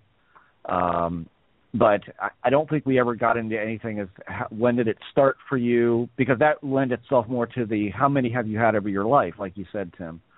How many repeats have you had? And so, I think the question after that would be, well, when did it all start for people who said yes to repeatable experiences? Okay. Well, while I have you sort of while you have the conch, I'll go to you next here. From your reaction piece, I found this really interesting, because it seems to correlate with a lot of stuff that I've experienced and seen from all these years. This is just sort of this idea of liminality maybe being a spark for this kind of thing. People who are in sort of a state of transition tend to seem to experience these events, which makes you wonder if it's like, I had the poltergeist guy on this weekend, and I was talking about it with him kind of, because it was like, I think that what's going on with the poltergeist thing, and it could kind of be broadly applied to what you guys are working on here with Project Core, is like, people always want to go to this like either or thing, where it's like, oh, the teenage girl is making this happen because she's crazy in her mind and stuff and all that, and or it's a ghost and it has nothing to do with the teenage girl. It's like, I think there's like a dance going on here between the witness, the experiencer, and whatever this force is. And in the right place, in the right time, in the right moment, the force knows when the right place and the right time and the right moment is. We have no idea. So that's why we're at a constant disadvantage to trying to understand all this stuff, because the force is out there like looking at the world or however it does it, and then it just sees sort of cracks that it can sort of like jump into or whatever, It's sort of a, putting my mind into this supernatural force I can't comprehend how it perceives things, but that's sort of how I imagine it, where it's like we have one side that understands that it can do this and the other side doesn't, and the moments come along and the dance happens. That's kind of the impression I get. And then, when I'm reading about the liminality, that sort of piqued that thought in my head. So talk about the liminality aspect of all this. Ugh. Wow, that's well. What happened there? What did I do? No, it's that's a really long one. As short as I can make it, the liminal thing, and I understand what you're saying, because to me the way I started looking at it was it's looking for a place to insert itself. It's looking for that chink in the armor to kind of wiggle its way through and therefore manifest here to us, for us to perceive it. And hold on, let me stop you though, because now that you're saying that, let me just stop, because now that you say that, there's also the possibility that it's more like not natural in the sense of like nature, like trees and birds and all that good stuff. It's just maybe it's just sort of like it has a steady sort of naturalness to it, where the person may cause it to happen, like static electricity kind of. I guess might be a good way to put it. You know what I mean? Where it's like the electricity isn't sentient. But if you rub your feet on the rug and stick your finger at the doorknob, you're going to get it. So it could also be something like that, too. But go on. It could, yeah. No, you're absolutely right. I think the danger there is to say that it's an it. It's to say that it's looking for a way to get here. Rather than to say it just is. It just happens. It happens because it happens when it happens, and that's just the prime stomping grounds. And the other one is that one way to look at it is that our liminal state or our anti-structural behavior lends itself for it to manifest here in all sorts of different ways. The other way to look at it is that there is this large cultural pool of styles and ideas, and some have been discovered and some haven't. But there are cultural memes that people know about just by being alive in this world and this time that come through by a manifestative process that is of us and not external per se, other than we make the internal external, which is why I say that the creative ranks so highly in these experiences, is because if the musician and the artist use visualization and imagination in their work, then these people would have special access to these levels of experience, of human experience. And that's not to delineate or degrade, rather, the importance of it or the notion that it could very well be external. But it says that, like you say, Tim, the dance, that's a good way to put it. There's a give and take. I personally think it's external based on what I've seen from other people and myself. I think it's an external thing. Do I know that for sure? No. And I think George Hansen would say it's not a productive question to ask. We're asking whys, and we don't even know all the questions yet. But it's normal to want answers like that you're asking. But I think when you're talking about creative people and liminality, I mean, come on. What creative person isn't in a constant state of effed upness, you know? I mean, everybody, you know, we're the most non-structural people you can possibly imagine. You know, we were the kids in high school that were always accused of daydreaming. I mean, it's all over us. I mean, the people who are creative, who experience this stuff, we wear it. And I might point out that the people who, and this is the way you have to look at this liminal thing, we have this study. A lot of people said, yes, I'm creative. Now, are they creative and that's why they perceived what they did? Or was the phenomenon attracted to the creative people because they're the best people to be able to describe it to people who aren't? Or are the creative people just the people who latched on it and said, I want to know what this is? And that's why they're in the paranormal field at all. So how many people out there who aren't creative have experienced this, but simply go, well, I'm not talking about that? Because creative people, we're a little more out there. You know, I'm not ashamed to say anything about my life within reason on the air, you know. But a lot of people would say that's nobody's business. You shouldn't talk about that. Yeah. Well, no, when I put myself out there as weird experiences and people say to me, have you ever done drugs? I go, no, not until it was presented to me as a possible doorway, and then yes, I tried mushrooms. You know, I'm not ashamed of that, but a lot of people would say, why would you say that? So there's a characteristic, I think, that creative people have that lends itself to the liminal state and anti-structural behavior and anti-structural places and people. But we got to think about why these people are in the paranormal to even be aware of our survey. And the very fact that they're creative tells me that the creative person, when they're exposed to this, goes, what the hell was that? I want to know what that was, and I'm not stopping until I find out.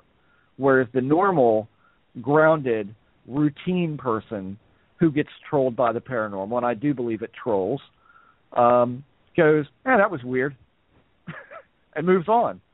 Because they're more concerned about, you know, everything else. So that's where I go with that. I mean, the liminal state is to me a big part of all of this, and I see it over and over and over and over. And like you, I find it fascinating, but I'm not sure where to go with it. And I might point out that in taking the paranormal or the parapsychological class, that was not covered in any way, shape, or form. So I think even they are missing out. The UFO subject was not covered in any conceivable way in this course because they say, well, we don't want to deal with spacemen and spaceships. That's not about parapsychology.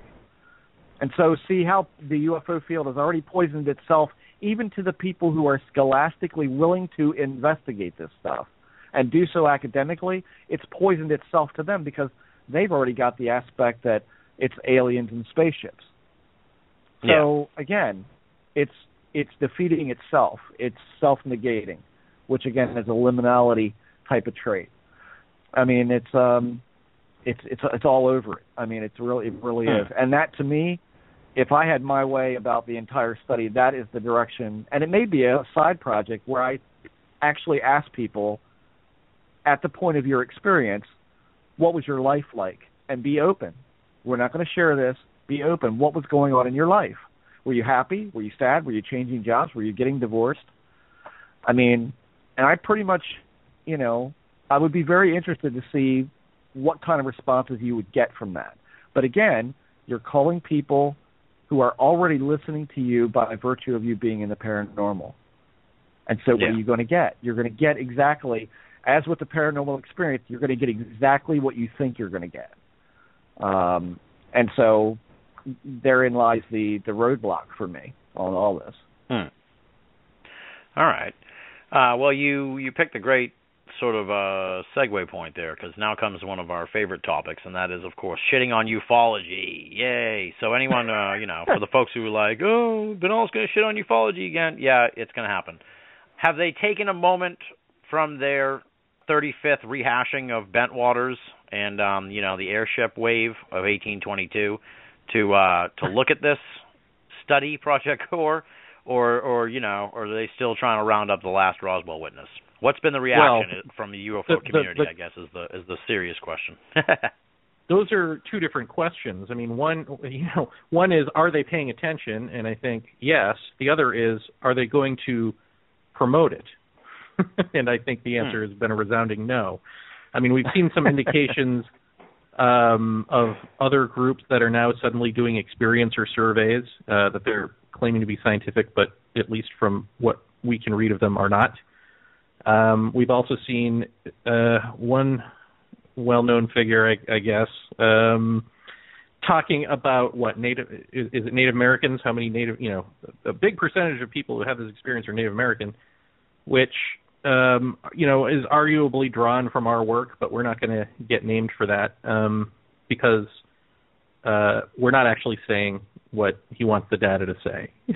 So there's this problem. I think the problem is probably Jeff and I are notorious from the destruction of hypnosis and alien abduction research, and not liked, and I think we will be held at bay for that. But also I think because all of us involved are honest about just what the limitations of such a study are, it's to ufologists' benefit to speak about our statistics in terms of what they want to hear as facts, as opposed to actually asking us, because they might be two different things. Yeah, that makes sense. I can also I get I haven't seen this or anything, but I presume too that there's also the sort of like this, you can kind of tell the people who are genuine and who aren't, because I'm sure there's probably sort of an undercurrent too of people who are like, why didn't I think of that? Or, oh man, they have all these doctors and everything.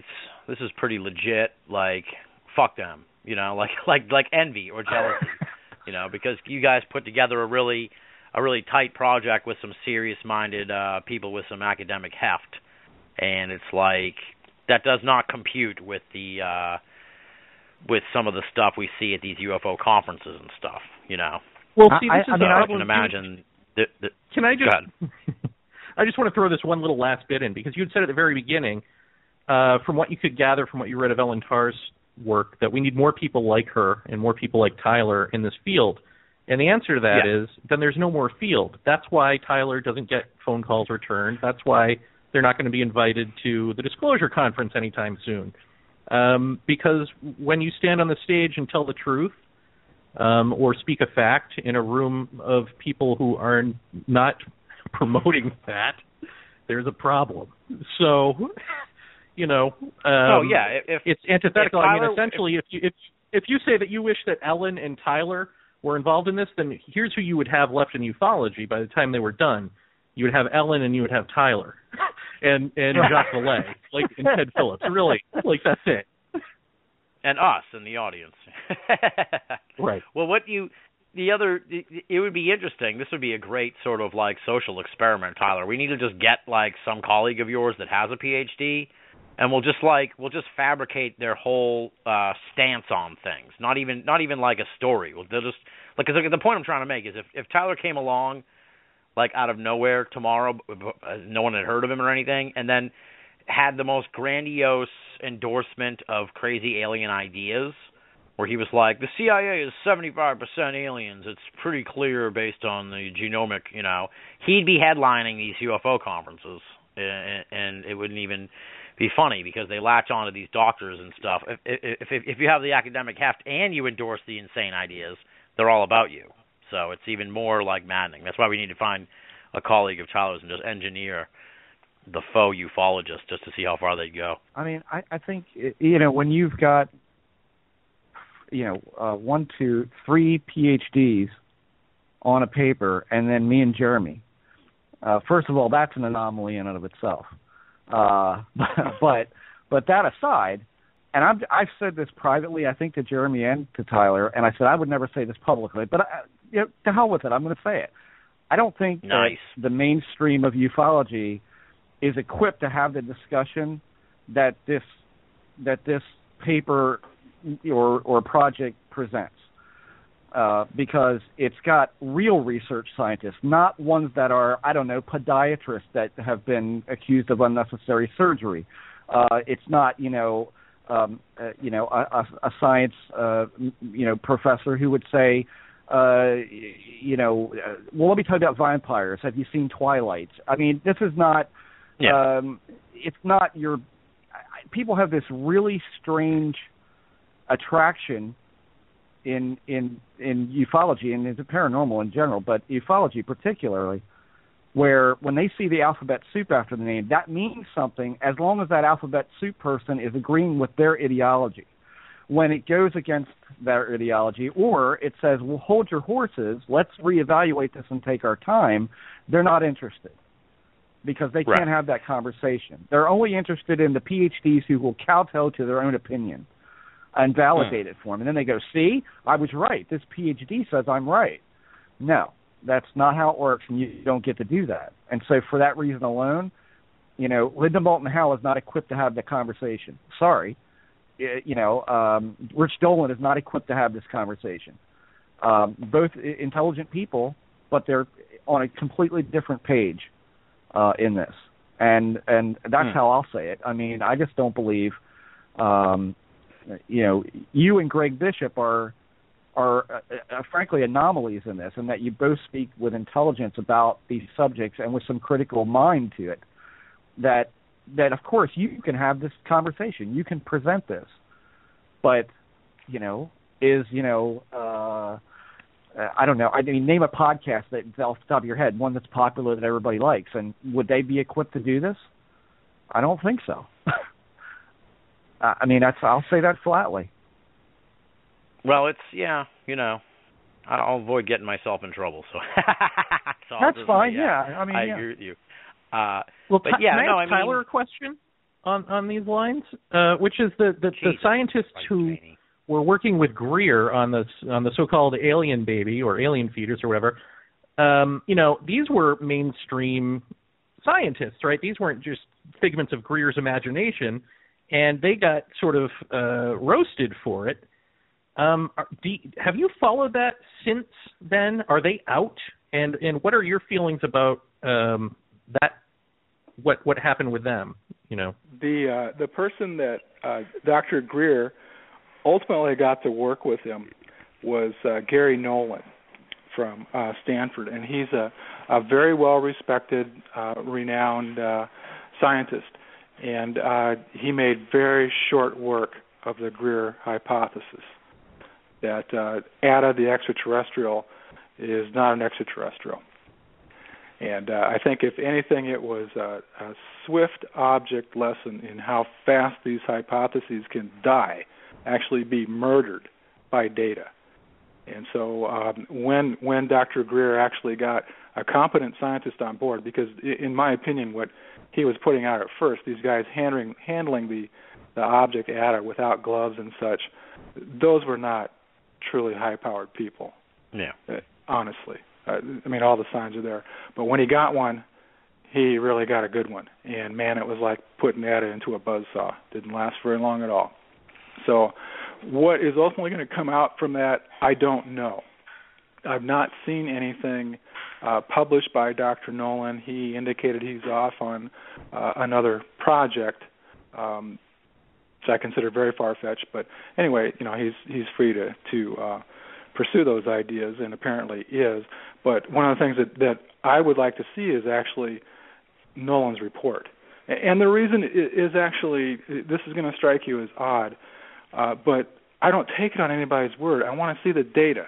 And it's the same kind of thing that Dr. Sykes got in trouble for with not Yeti, but a new species, or I should say recognition of an extinct species of bear being present perhaps in the Himalayas. And people wanted to see that data. And when they did, a controversy erupted. Because one group did not subscribe to the interpretation that Dr. Sykes had.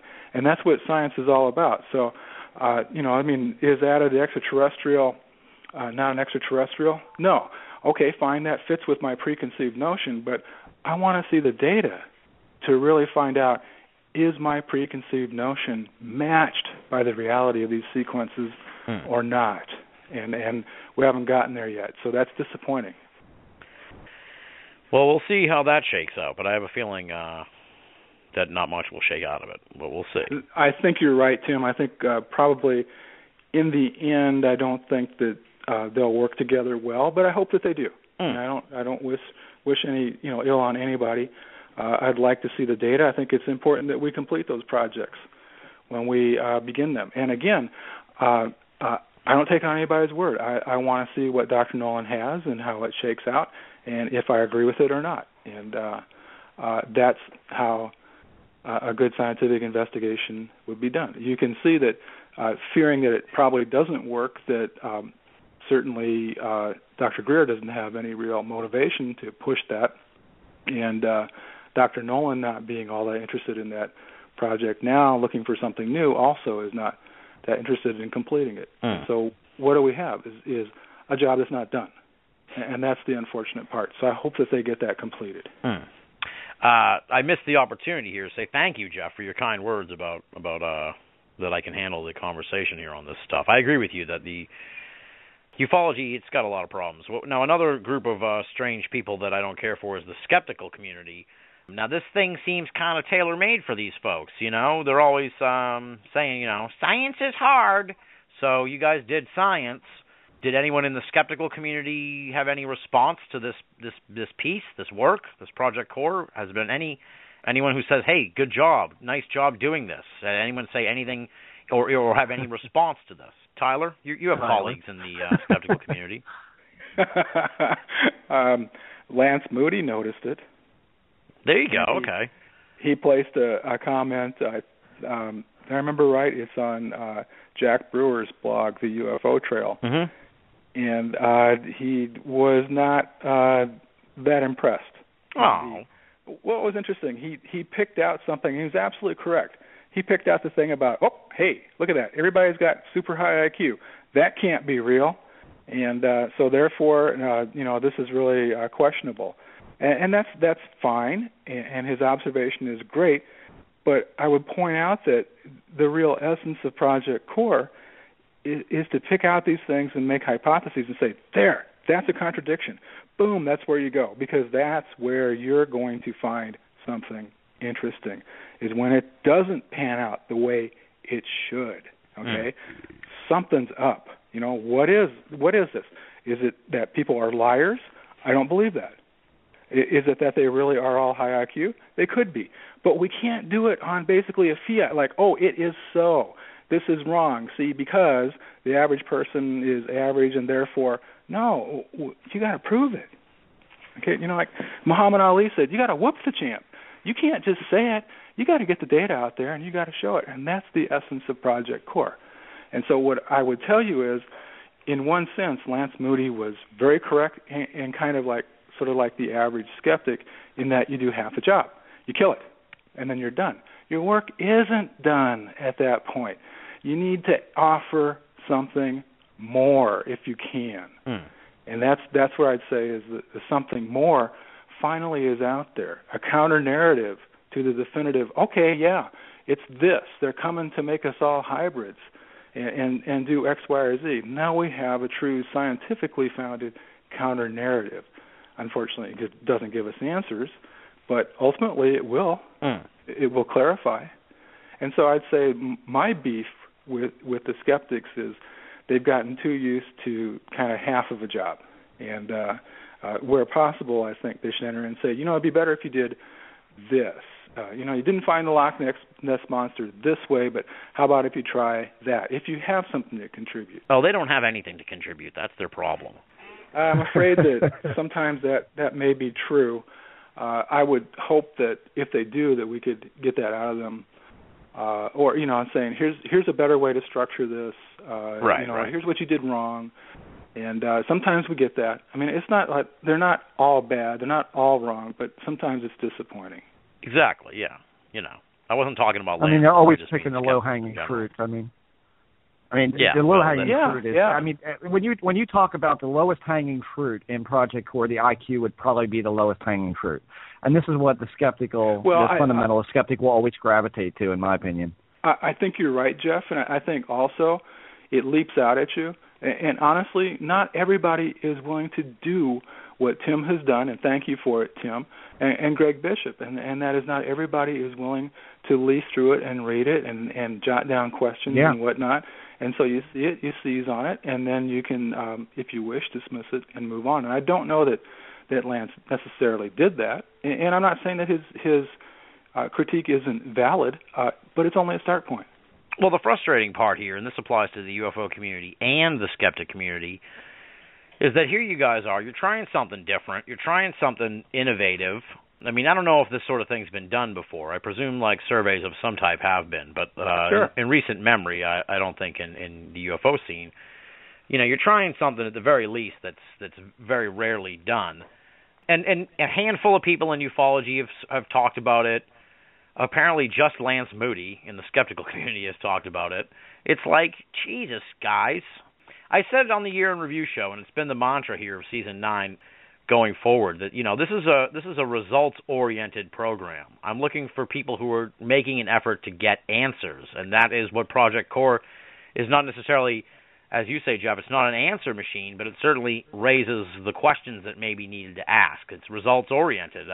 It goes along with what I've been pushing here on the show this year, and it's like the rest of these people, they're just rearranging deck chairs on the Titanic. They're just, like I said, they're looking for the last Roswell witness. They're revisiting Bentwaters for the 15th time. It's like, here's something new and different. Let's look at it and see what we can do with it. And they don't. And it's like, oh, man.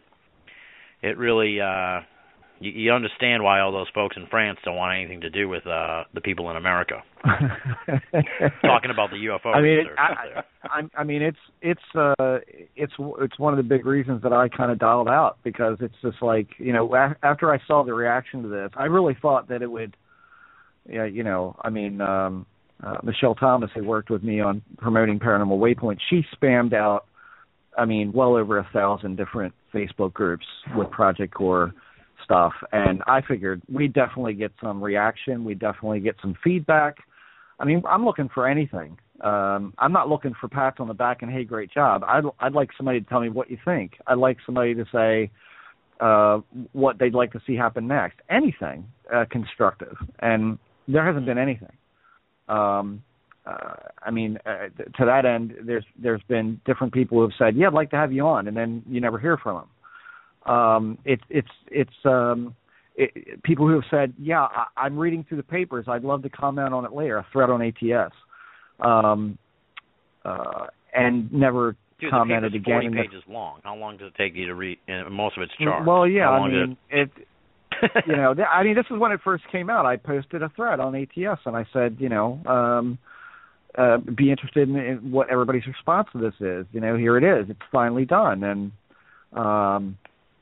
And the response was from one person, this is great, which is great, and thanks for that, but, it would be nice to have something more. But as I said, it requires thought. And I think, and I'm sorry to say this, I'm sorry who this offends, but it offends if it offends. I don't care anymore.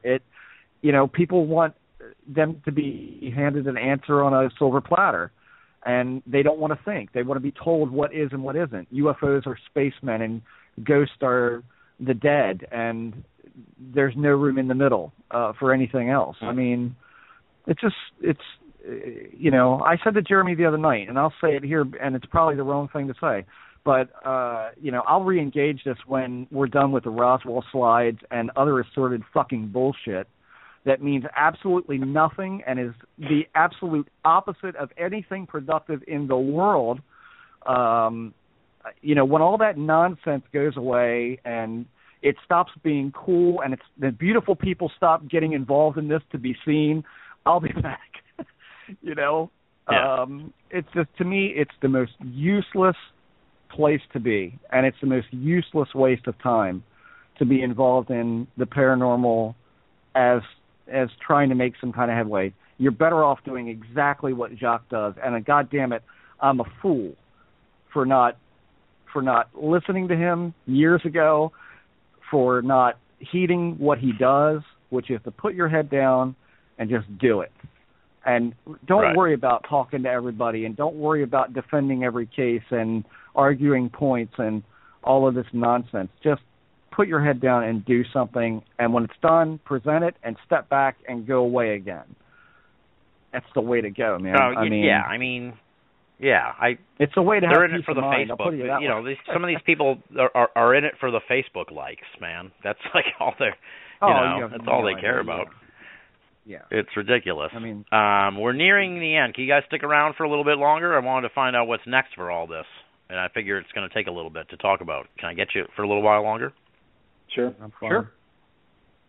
All right, nice.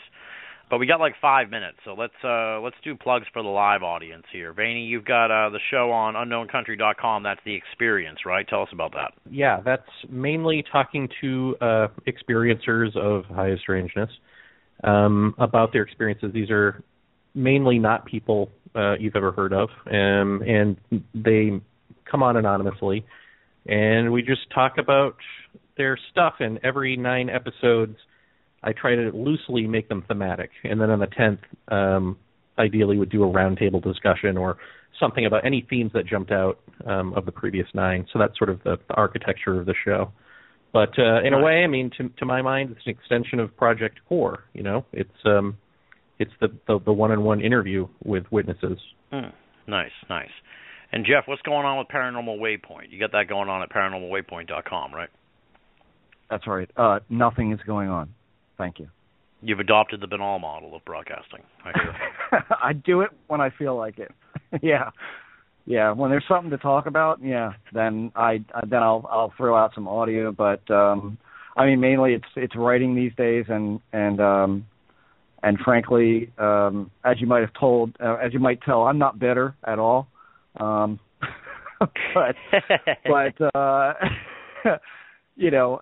a lot of my writing is. Sadly has gotten derailed into why are we paying attention to this nonsense here? Why are we not asking better questions? And it seems to get a lot of thumbs up, but not a lot of action. So I guess that's probably not the way to go. But yeah, I blog there more than I'm doing audio these days. But audio's coming. It's just for my schedule, and just getting into summer, my schedule's finally lightening up. So we're getting ready to do something with Jack Brewer and Tyler Kochjon about the war on science, which was in National Geographic's cover story last month. And I think there's a lot to be said there that might apply to tandemly the paranormal fields as well. So that's probably coming within the next month or month and a half. And Tyler, aside from the occasional op-ed piece that ends up on Jeff's site or on the Paratopia.net site, what are you working on? Anything interesting?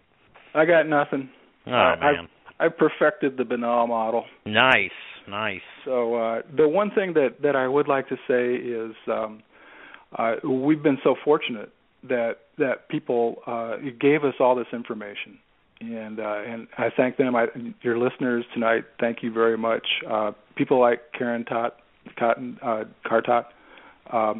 thank you so much for the questions and interest and everything. Yeah. You have no idea what that means, and it's so important, and it's actually been so stimulating. And so I feel very fortunate that, and also to Jeff and Jeremy for letting me be part of this. So thanks. All right, Karen Totten says you're welcome. So, you know this character, this Cartot character? A little. Sounds like a science fiction character. Sounds like one of those people that reach like a contactees. It was like he's an artist, so careful. Their name was Cartot. She came from Venus. We need to destroy all the nuclear weapons. What? No, she's one of the good ones. And so is Tyler, and you're welcome. And thank you for attaching your name to a dream of Jeff's and mine. Yeah. And well, I can echo what Tyler said about the people who participated in this, because without them there wouldn't be anything to present. And I guess and I joke about it, but I mean, if I come off bitter, it's because these people who cared enough to sit down and fill out a pretty lengthy survey, I mean, in terms of survey questions, and to boot, to give us reams of accounts. I mean, these are the people that are being ignored, in my opinion. They're being ignored in favor of nonsense. And that, to me, is what gets my dander up beyond all comprehension is, these are the people that ignore it. I'm bound to determine that one way or another, these people are going to be heard and are going to be disassociated from the people who claim to represent them. So that's kind of like, to me, is going to be one of the bigger next steps of all this stuff. It's a weird situation anyway, because abduction research is in shambles. So who knows where all that's going to go? I couldn't even, aside from the infamous Dr. David Jacobs, I can't even name a prominent abduction researcher right now. But we got 90 seconds left, so I'll just sort of twiddle my thumbs here while I say goodnight to the folks, and then we'll continue the conversation off the live feed. For the folks listening here live, you want to grab the MP3 because you're going to find out what's next for Project Core. We're going to get into what the hell is the next step from here, and how do you develop this into a next step. So we're going to get into all that in a few moments. I want to thank all the folks in the chat room. We had a lively chat room tonight. Cartot, as we've already put over. Karen Totten, thanks for joining us in there. Alligator, always the first with technical issues. Gotta love that. Nothing throws you off a live show with the person who gets into the chat room immediately and is like, I can't hear it. Oh, thanks. Let me stop everything and fix the show. And all the other folks in the chat room. So thanks, Allie. Yeah, thank you, Alligator. And all the folks tuning in, thank you so much. There's the British lady counting us down. So, yeah, thank you for tuning in on the live show. I'm going to eventually close the chat room and enjoy the post-chat. All right, there they go. So what is next here now? This thing took a long time, as you said. So what's the – I guess, it has to come in stages here. First you got to figure out what you're going to do next, and then you got to do it, and that's going to take time too. But have you started thinking about what sort of the next step is with this whole thing? I don't know who wants to start on that. Jeff? I guess me. Yeah. Well, I mean, your like I brainchild in the first place, so. Yeah. I mean, I guess really that it's like I said on Greg's show. It's coming down to the two that I think are the easiest to approach, which is the IQ and the blood test. And Tyler's already kind of given me the download on what the blood test can be, and I'll let him explain that more. But I mean, that would be one part, and the IQ, if we can get a consensus from the psychological crew that this is what we think would be a good a good yardstick, a good way to take a depth measure. If we can establish something that's solid and that everyone can agree upon, then that would be something that I want to pursue too. And unfortunately, here comes the bit that nobody likes to hear, but unfortunately, I have to say because I'm not rich. The bottom line is that if we have to have something drawn up and submitted to psychology people, they're going to want to be paid. I don't know how much that's going to cost to have them concoct a team of psychologists, concoct an IQ test that they all agree is valuable, and therefore we would find valuable. The blood test kits are not, free, but I have to make them free to people who want to participate. You can't ask them to buy it and submit to. I mean, it's like at some point you have to have a little bit of I'll take care of this for you. You just take it and send it to me, and that's enough for me. And so in the end, it's going to be, do I do a Kickstarter? Or do I do what I never do, which is to write podcasts and go, hey, can I come on your show? Because I'm doing this, and here's what I've done before. And, and I don't see that really happening because I just insulted all of them. I think it's going to be like a Kickstarter thing where, I present Project Core and I say, here's the next step. Will you please help us buy, the blood typing test kits? Or will you donate towards X amount of dollars so that we can have the IQ test concocted and we can pay these people to do it and pay for them to evaluate it? Because we can't evaluate that. They have to do that. So it involves getting a whole new subset of people involved. And again, are they going to do it pro bono? I mean, we knew Tyler, but if we'd approached Tyler and he didn't know us from Adam and didn't have an interest in this and if he wasn't in this in some connected way, we would have to pay somebody like him and Dr. Tarr and Dr. Kim. I mean, it's these people don't grow on trees. And if we could find one, and I hate to say it this way, I hate to sound like I'm that pessimistic, but I'm not sure that I would want and this is only because of what I know of the psychological field that claims to deal with the UFO subject. I don't know that I would want their help. I would want somebody that doesn't have a preconceived agenda to do this. So that means approaching people cold, which means they're going to want paid. So in the end, it's going to come down to funding. If we can't get funding, then I guess I'm footing the bill. But that's going to take a while. If we want to get to something quicker, then, I need help. I just can't do it all on my own. Now, have you thought about just sort of, well, I guess there's a two-part question. Is there anything you would do differently in retrospect, looking at this survey that you put out? And have you thought about just maybe doing a second round of the survey now that more people know about it, just to do it again? I mean, I don't know if that's kind of a lateral move or what. I mean, because I'm imagining that I don't have to do any of the work. So to me, it's just do it again. But have you thought about maybe sort of refining the survey, tackling maybe fixing some of the stuff now in retrospect you wish you'd done differently, and then going another round on it? I mean, for me, the one thing that I think if I went forward, and I would have to do this if I did the IQ or the blood test, at that point, the experiencer would have to own it. And I'm not saying I would share their names, but I would need their names. I would need a way to contact them. So it would be a bit more invasive.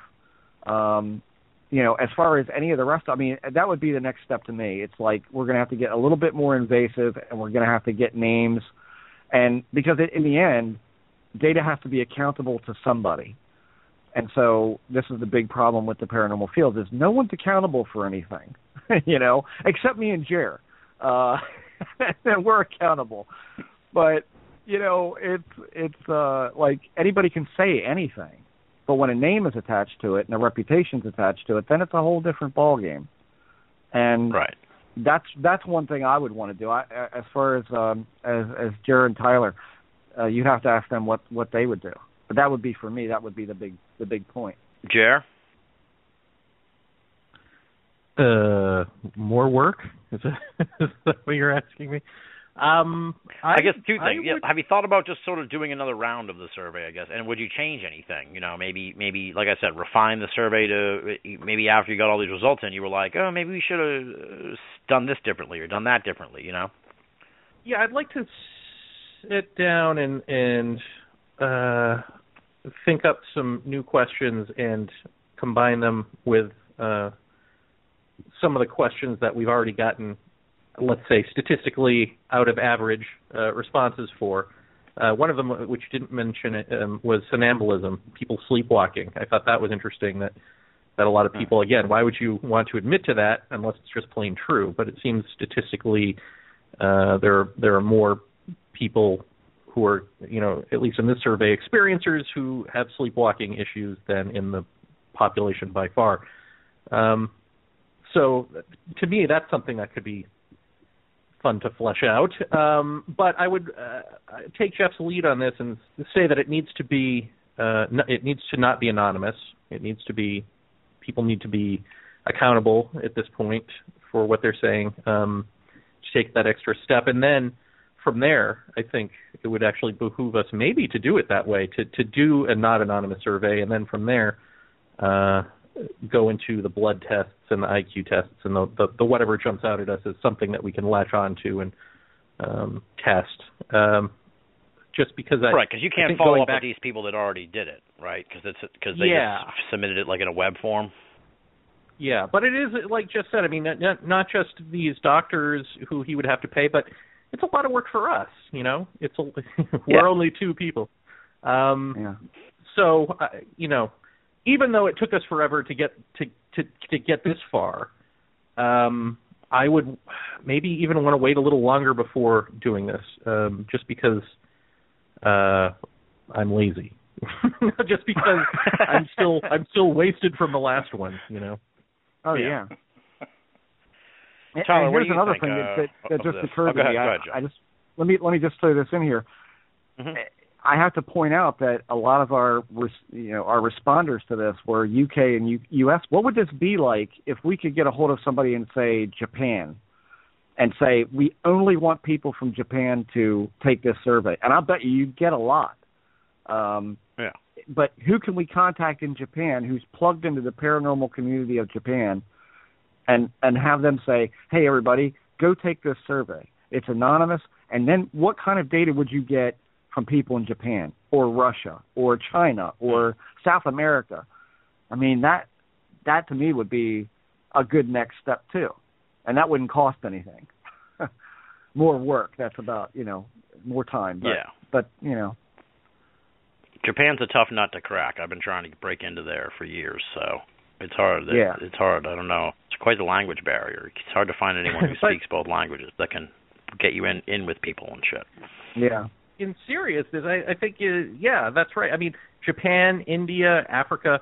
I mean, how do you get into some of these other countries that are not that aren't going to hear us, that aren't going to know about us? Because even then, even if we did an anonymous survey through them, then we could compare that with what we've got here. Right. That would be interesting too. As horrifying as it may sound, you almost have to adopt the exopolitics model, because at least they have sort of these like international ambassador types. You need someone who's like who speaks the language, who has the contacts, who can kind of be like, Project Core Latin America and can do that for you, So, listeners to the show or whatever, put the call out. Anyone who thinks they could do that, get in touch. Tyler, what about you? Would you do anything differently? And where do you see sort of like the next areas to go? In fact, I would change a few things with the questions in terms of their specificity. But the first thing I'd say is your idea of refinement is absolutely the first direction I want to take. And the other thing is repeating it, although you might try to geographically focus it, as Jeff suggested, but repeating it. And this time, let's invite in the people who have hypnosis and see how that shakes out. And we can examine another hypothesis. But I would be very curious. Jeremy brought up somnambulism, for example. If we ran the same survey again and asked for new people, and hopefully everybody would cooperate, would we get the same thing twice? And that becomes a real critical question. What are the parameters of variance here, and can we get a handle on those? Those are critical. Yeah. George Hansen had an immediate question when he saw it, and he said, "You forgot the ages," and he's right. That's an obvious thing to ask, but that was one that you can put on me. I didn't put that in there because I thought we might get too nosy, and people not knowing what we would do with the data. Will we put stuff out there? Will we put enough stuff out there that they might be identified? Yeah. We think we have to be very sensitive to that. And I thought, all these questions plus age, somebody can go, oh, I saw that before. I know who that is. You run this balance. Yeah. But I think it could be relatively easily done. But Project CORE has not been without cost. Jeff and Lisa have put together the website, and they paid for it. And they're the ones that have footed the bills. And if we get more elaborate, I agree with Jeff. We really need a funding source somewhere. We can't ask the people to pay to participate in our survey. So the other thing is it okay if I give out one of your ideas, Jeff, or would you rather? No, go ahead. What you talk? Just talk. Go ahead. Do it, okay, man. One of the things that among many that Jeff has kind of come up with that I think is a really critically important observation that should be followed up is the overlooked aspect of the entire phenomenon really has been the experiencer himself or herself. And one of the things that he has talked about that I didn't understand until I started to listen to George Hansen and read his book finally about liminal states and I guess what we would call life disturbances and whatnot playing out as paranormal phenomena. Those are approachable. Those are scientifically approachable conditions and states. And we can begin to attack those and do some correlations if we can interact closely with some of the people. And so we would not be able to do this on an anonymous basis, but there may be a way forward here. And so if you remember, Michael Shermer reported this very interesting series of events with the radio turning on and off. And as Jeff pointed out, what exactly you have there is somebody in a condition of stress. I mean, not horrible, bad stress, but a marriage and the issues of putting together a ceremony and all that. That's stress. And so all these things come out, and maybe at that point you're more open to things. And so he explained things in a certain way, which is certainly his prerogative. But we would be able now to quantify some of these things in the right environment about stress. And you can stress people in very interesting ways without necessarily putting electrodes on them and dialing up 5,000 volts. Just giving them tests. So you're saying we should do like a Project CORE marriage service? Is that what you're... a meeting, like a dating match.com? site. Dating site, yeah. You can see how this goes, Tim, that sometimes all my ideas just go out there and then they're treated with equal contempt. That's actually, Jeremy's got a good idea, though. And that's important. No, it's important. It's part of the give and take. So it's sort of, Jeremy. See, what you could do, though, I like Jeremy's, just do like an eHarmony for the paranormal, and they just don't know that you're also synthesizing their data to get insights into who might be having experiences. So, well, I can honestly we're not tell selling this them to advertise. We're going to just do surveys off of them. right. Yeah, we're going to do science on you. Yeah. Okay, but I can honestly tell you guys that given 1,000 years to come up with something like that, I could never have done it on my own. What's that? eHarmony. Oh, okay. For experiencers, we have to have this interesting mix of brains. We'll call them brains. Well, it'll be interesting. So you guys don't have a timetable or anything. You're still kind of like riding the crest of the release. So that's totally understandable. And I noticed, I listened to you guys on the Radio Mysterioso with Greg Bishop, and there's no book or anything planned because you kind of assured the people originally that there wasn't going to be any book. So there's nothing there's nothing in that regard that people can look forward to or anything? No. You have the report. What is going to be basically published on this is out there now. Their accounts, what they told us in terms of data, that is all private, confidential, not to be distributed. And so that was the agreement, and that's what we'll stick with. And I don't know about the future, but I'd say that if people are willing to share the data, we can certainly characterize it anonymously, but we would make every reasonable and even difficult effort to be sure that identities stayed concealed. Yeah. Well, that's good. That helps I think, with some people, you know. It's important because not everybody wants this out there, and sometimes there can be consequences, and we don't want to create any. Plus, it eliminates the idea that people, the oft-held assumption that, they're only in it for the attention. Well, it's like if it's an anonymous survey, dude, then they're not in it for the attention because they're not getting any attention. So exactly. It kind of cancels that part of it out, too. Exactly. But to get more invasive about it, it would be great to be able to conduct a survey with people's names and have a contact number. And if Jeremy had a question, or Tyler or I, or we all three had a question, we could just ring them up, like email them and say, hey, when would be a good time to talk? We have one question for you. And you either talk on the phone or get an email. It'd be good to have that dialogue with them to say, can you clarify this bit for me?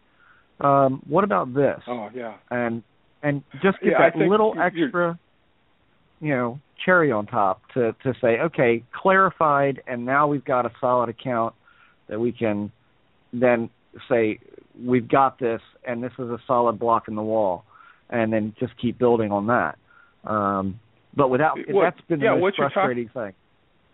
You're absolutely right. There are grave limitations with the anonymous approach. And kind of what you're talking about would actually be necessary if you want to have a more in-depth survey. And it's certainly appropriate. Scientists will do this all the time, that they will have the subjects who participate in drug trials, for example, and know exactly who they are and when they're coming in and all the contact information, all that stuff. We just anonymize the data so that somebody can't figure out who that was or who got what. And that includes the patients, by the way, that when we publish the data, we do not necessarily want the subjects to know if they were in the true getting the real drug group or the placebo group. And sometimes they'll try to solve that. So, but we can anonymize the data. We can protect confidentiality. Well, it's exciting stuff. Like I said, I got to put you guys over here. I've been calling for more statistical work for years in this field, and I feel like it's one of the only avenues we really have that's not tainted by the bullshit. It really helps a lot. We need more of this kind of stuff, and you guys did some great work. So kudos to you guys. Hey, well, thank you for reading it. Oh, it was my pleasure. I enjoyed reading it, and I was you thrilled for when you guys got it out. Oh, I was Yeah. happy to have you guys on. I mean, I've been trying to put this episode together for months. Wow. So, Will this be edited? Thank you. I was waiting. Send your hate mail to No, Tim that will Binnall not be at edited out. BinnallofAmerica.com. That will not be edited out. So yeah, if anybody's wondering what it's like to work with Jeff and Jeremy, there you have it. Yeah. You don't know what they'll come up with next. The thing that is nice, and what I really, really like, is working with really creative people, and that's Jeff and Jeremy. And so I don't know if all experiencers really are creative, but based on my experience, they would be great people to work with on projects like this. So I just like calling Tyler with my stories of crazy people in the UFO field. There are a few. Yeah. But it really has been a lot of fun, even though it's been a lot of work, working with people that are extremely interesting and creative. So even though they drive me to the point of exasperation at times. Well, that's their job. You're welcome.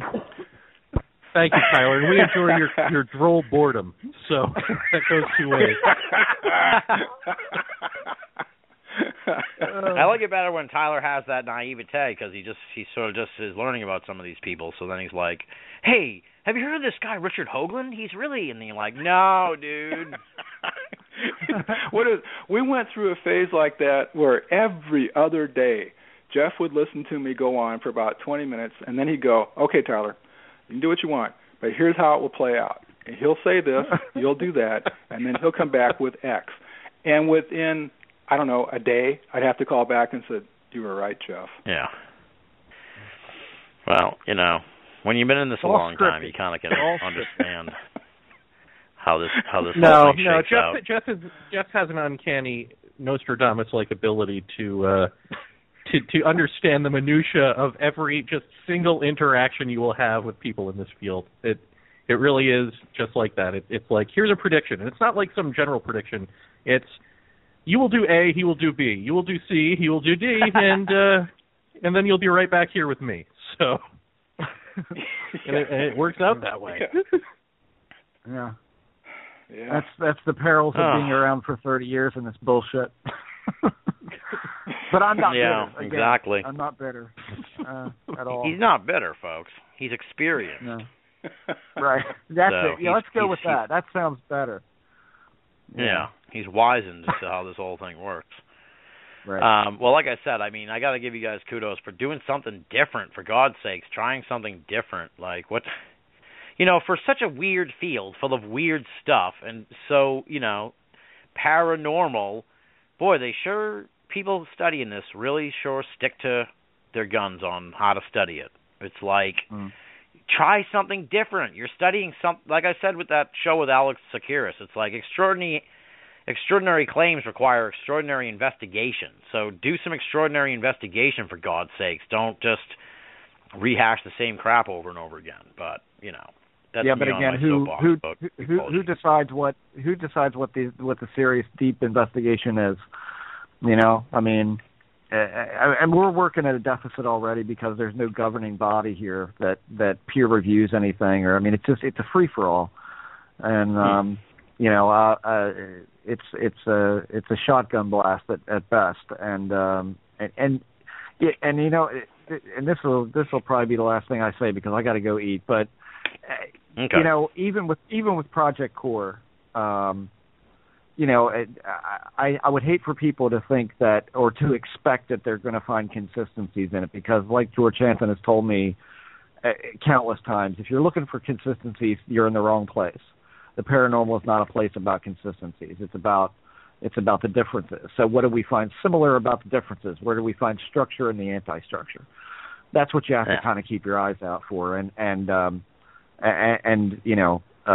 want to put a little sign on the Project Core website. Something like abandon all hope, all ye who enter here, because it's not a place that really it's not really a place that caters to the norm of belief in this stuff. We care not to believe shit. I mean, I'd rather know than believe anything. So, I mean, that's pretty much where it all lies right now. So, all right, man, go eat your dinner. Yeah, I'm going to do that. So, thanks for coming on the show. My pleasure. And ParanormalWaypoint.com is Jeff's hub, so check that out, folks. That's correct. I guess we'll wrap it up here because I think we've covered it all as far as we can go. I feel like we could go another 4 hours, and this just flew by. It's unbelievable how fast this show went. But I will thank you guys again for coming on the show. Kudos once again for daring to be different. And that's what we need more of. Ironically, paradoxically, we need more people who dare to be different in the paranormal field. As crazy as that sounds, but we do. And kudos to you guys for doing that. So thank you. And you'll all be on again anyway. So have a great spring, and we'll all keep in touch off the air anyway. And I look forward to future conversations with you guys. Thank you, Thanks sir. very much for reading. Thank you, sir. Yeah, appreciate it. My pleasure, guys. All right, I'm going to throw my plugs in here, so feel free to eat your dinner or bid farewell, unless you want to hear me do plugs. So you can stick around for that if you'd like. Good night, y'all. But it's not as glamorous as it sounds. Good night, guys. Thanks again, of course, to Jeremy Vaeni, Jeff Ritzman, and Dr. Tyler Kochjon from Project Core. You can find out more about their stuff at projectcore.net. It's spelled just like how it sounds, projectcore.net. And if you're listening to us on Blog Talk Radio, this has been All of America. This is probably the first time you've heard us, possibly, so let me tell you more about us. It's been All of America. We are a long-standing podcast. We're currently in our 9th season. I want to mention this because I feel like it bears mentioning, especially since we've had some taped shows the last couple of weeks, that if you're somehow subscribed to the Blog Talk Radio RSS feed to pick up the podcasts, just don't, because you're not going to get the taped shows because I don't upload them to Blog Talk. So just grab the podcast feed from Binnall of America. Otherwise, you're going to be missing out on a whole bunch of different episodes of the program which do not get posted on the Blog Talk feed. How can you find all that stuff? That's simple. Head on over to binnallofamerica.com, BINNALL of America.com. There you can find the podcast feed. You can find the entire archive of Binnall of America episodes. I think it's up to like 250 shows by now, covering just about every paranormal topic you can think of, and some you probably have never even considered, such as the Michael Jackson death hoax and meat-eating horses. Yes, we got shows on those topics, folks, so dig into the BOA archive. If you're on Facebook, you might want to check out Binnall of America on Facebook. That's where I throw a lot of the in-house notes and news on the program. For instance, this past weekend there was the HBO documentary Going Clear, all about Scientology. Posted a little reminder on the BOA Facebook page that if you wanted more information on Scientology coming off of that documentary on HBO, you could always check out our interview with Tony Ortega from last September, where we talked about the Church of Scientology. So we give you some tidbits like that at the BOA Facebook page, stuff that really wouldn't fit on the Binnall of America proper website. So just punch in Binnall of America on Facebook. That'll bring up the page, and then like us. As I said, we got 250 shows or so in the archive. We just posted 2 tremendous taped editions of the show, Dyatlov Pass with Keith McCloskey and Australian Poltergeist with Tony Healy. 2 lengthy international calls, 2 hours plus, both of those phone calls to the UK and Australia respectively. Folks, that put a dent in my budget, and this time of year is particularly hard on me.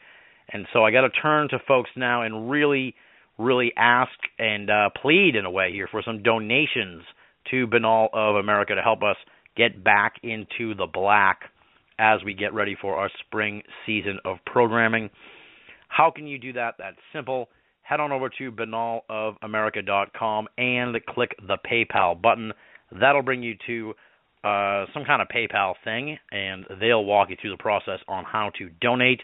But if you don't trust the internet, you don't use PayPal, and you want to make a P.O. Box donation, you're in luck because we have a snail mail address for our P.O. Box, also at Binnall of America.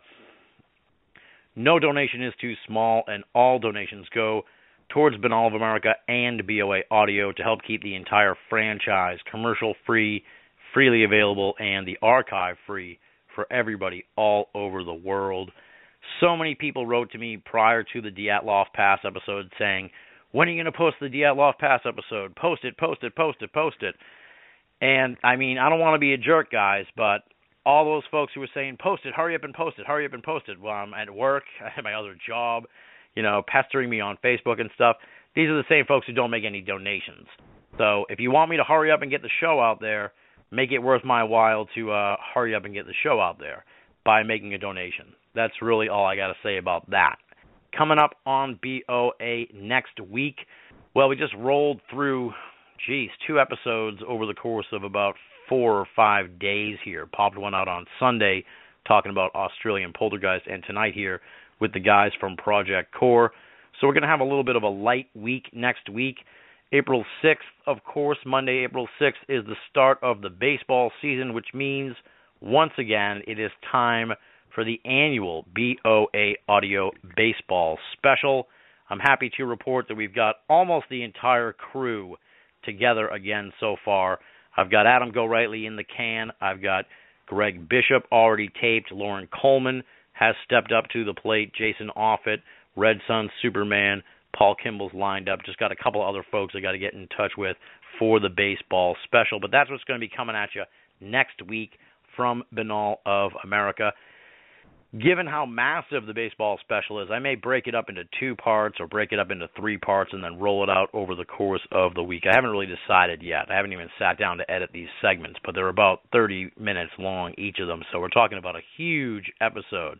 So I might break it down over the course of the week. But that's next week on Binnall of America, the 2015 BOA Audio Baseball Special.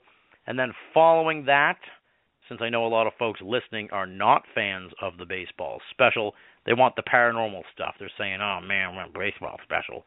When are you going to do the paranormal show? So I can happily tell you that, let me just check the date here to make sure. Yes. Actually, let me not plug that because I may have to bump it. So we'll be doing a paranormal show the following week, I promise. So I just got to find out exactly what day and time. So sometime the week of April 12th, we will have a paranormal episode. We'll be back in the paranormal hunt. And in fact, I believe we actually have the whole month of April already all booked up with shows and guests already locked in and lined up. So hopefully we're going to have a real killer April for you folks, starting here tonight with Project Core and then going forward with the baseball special next week, and then 2 or 3 more shows here towards the middle and end of April. Good stuff, really good stuff. Folks I've really wanted to talk to, and I've managed to lock them in for BOA Audio episodes.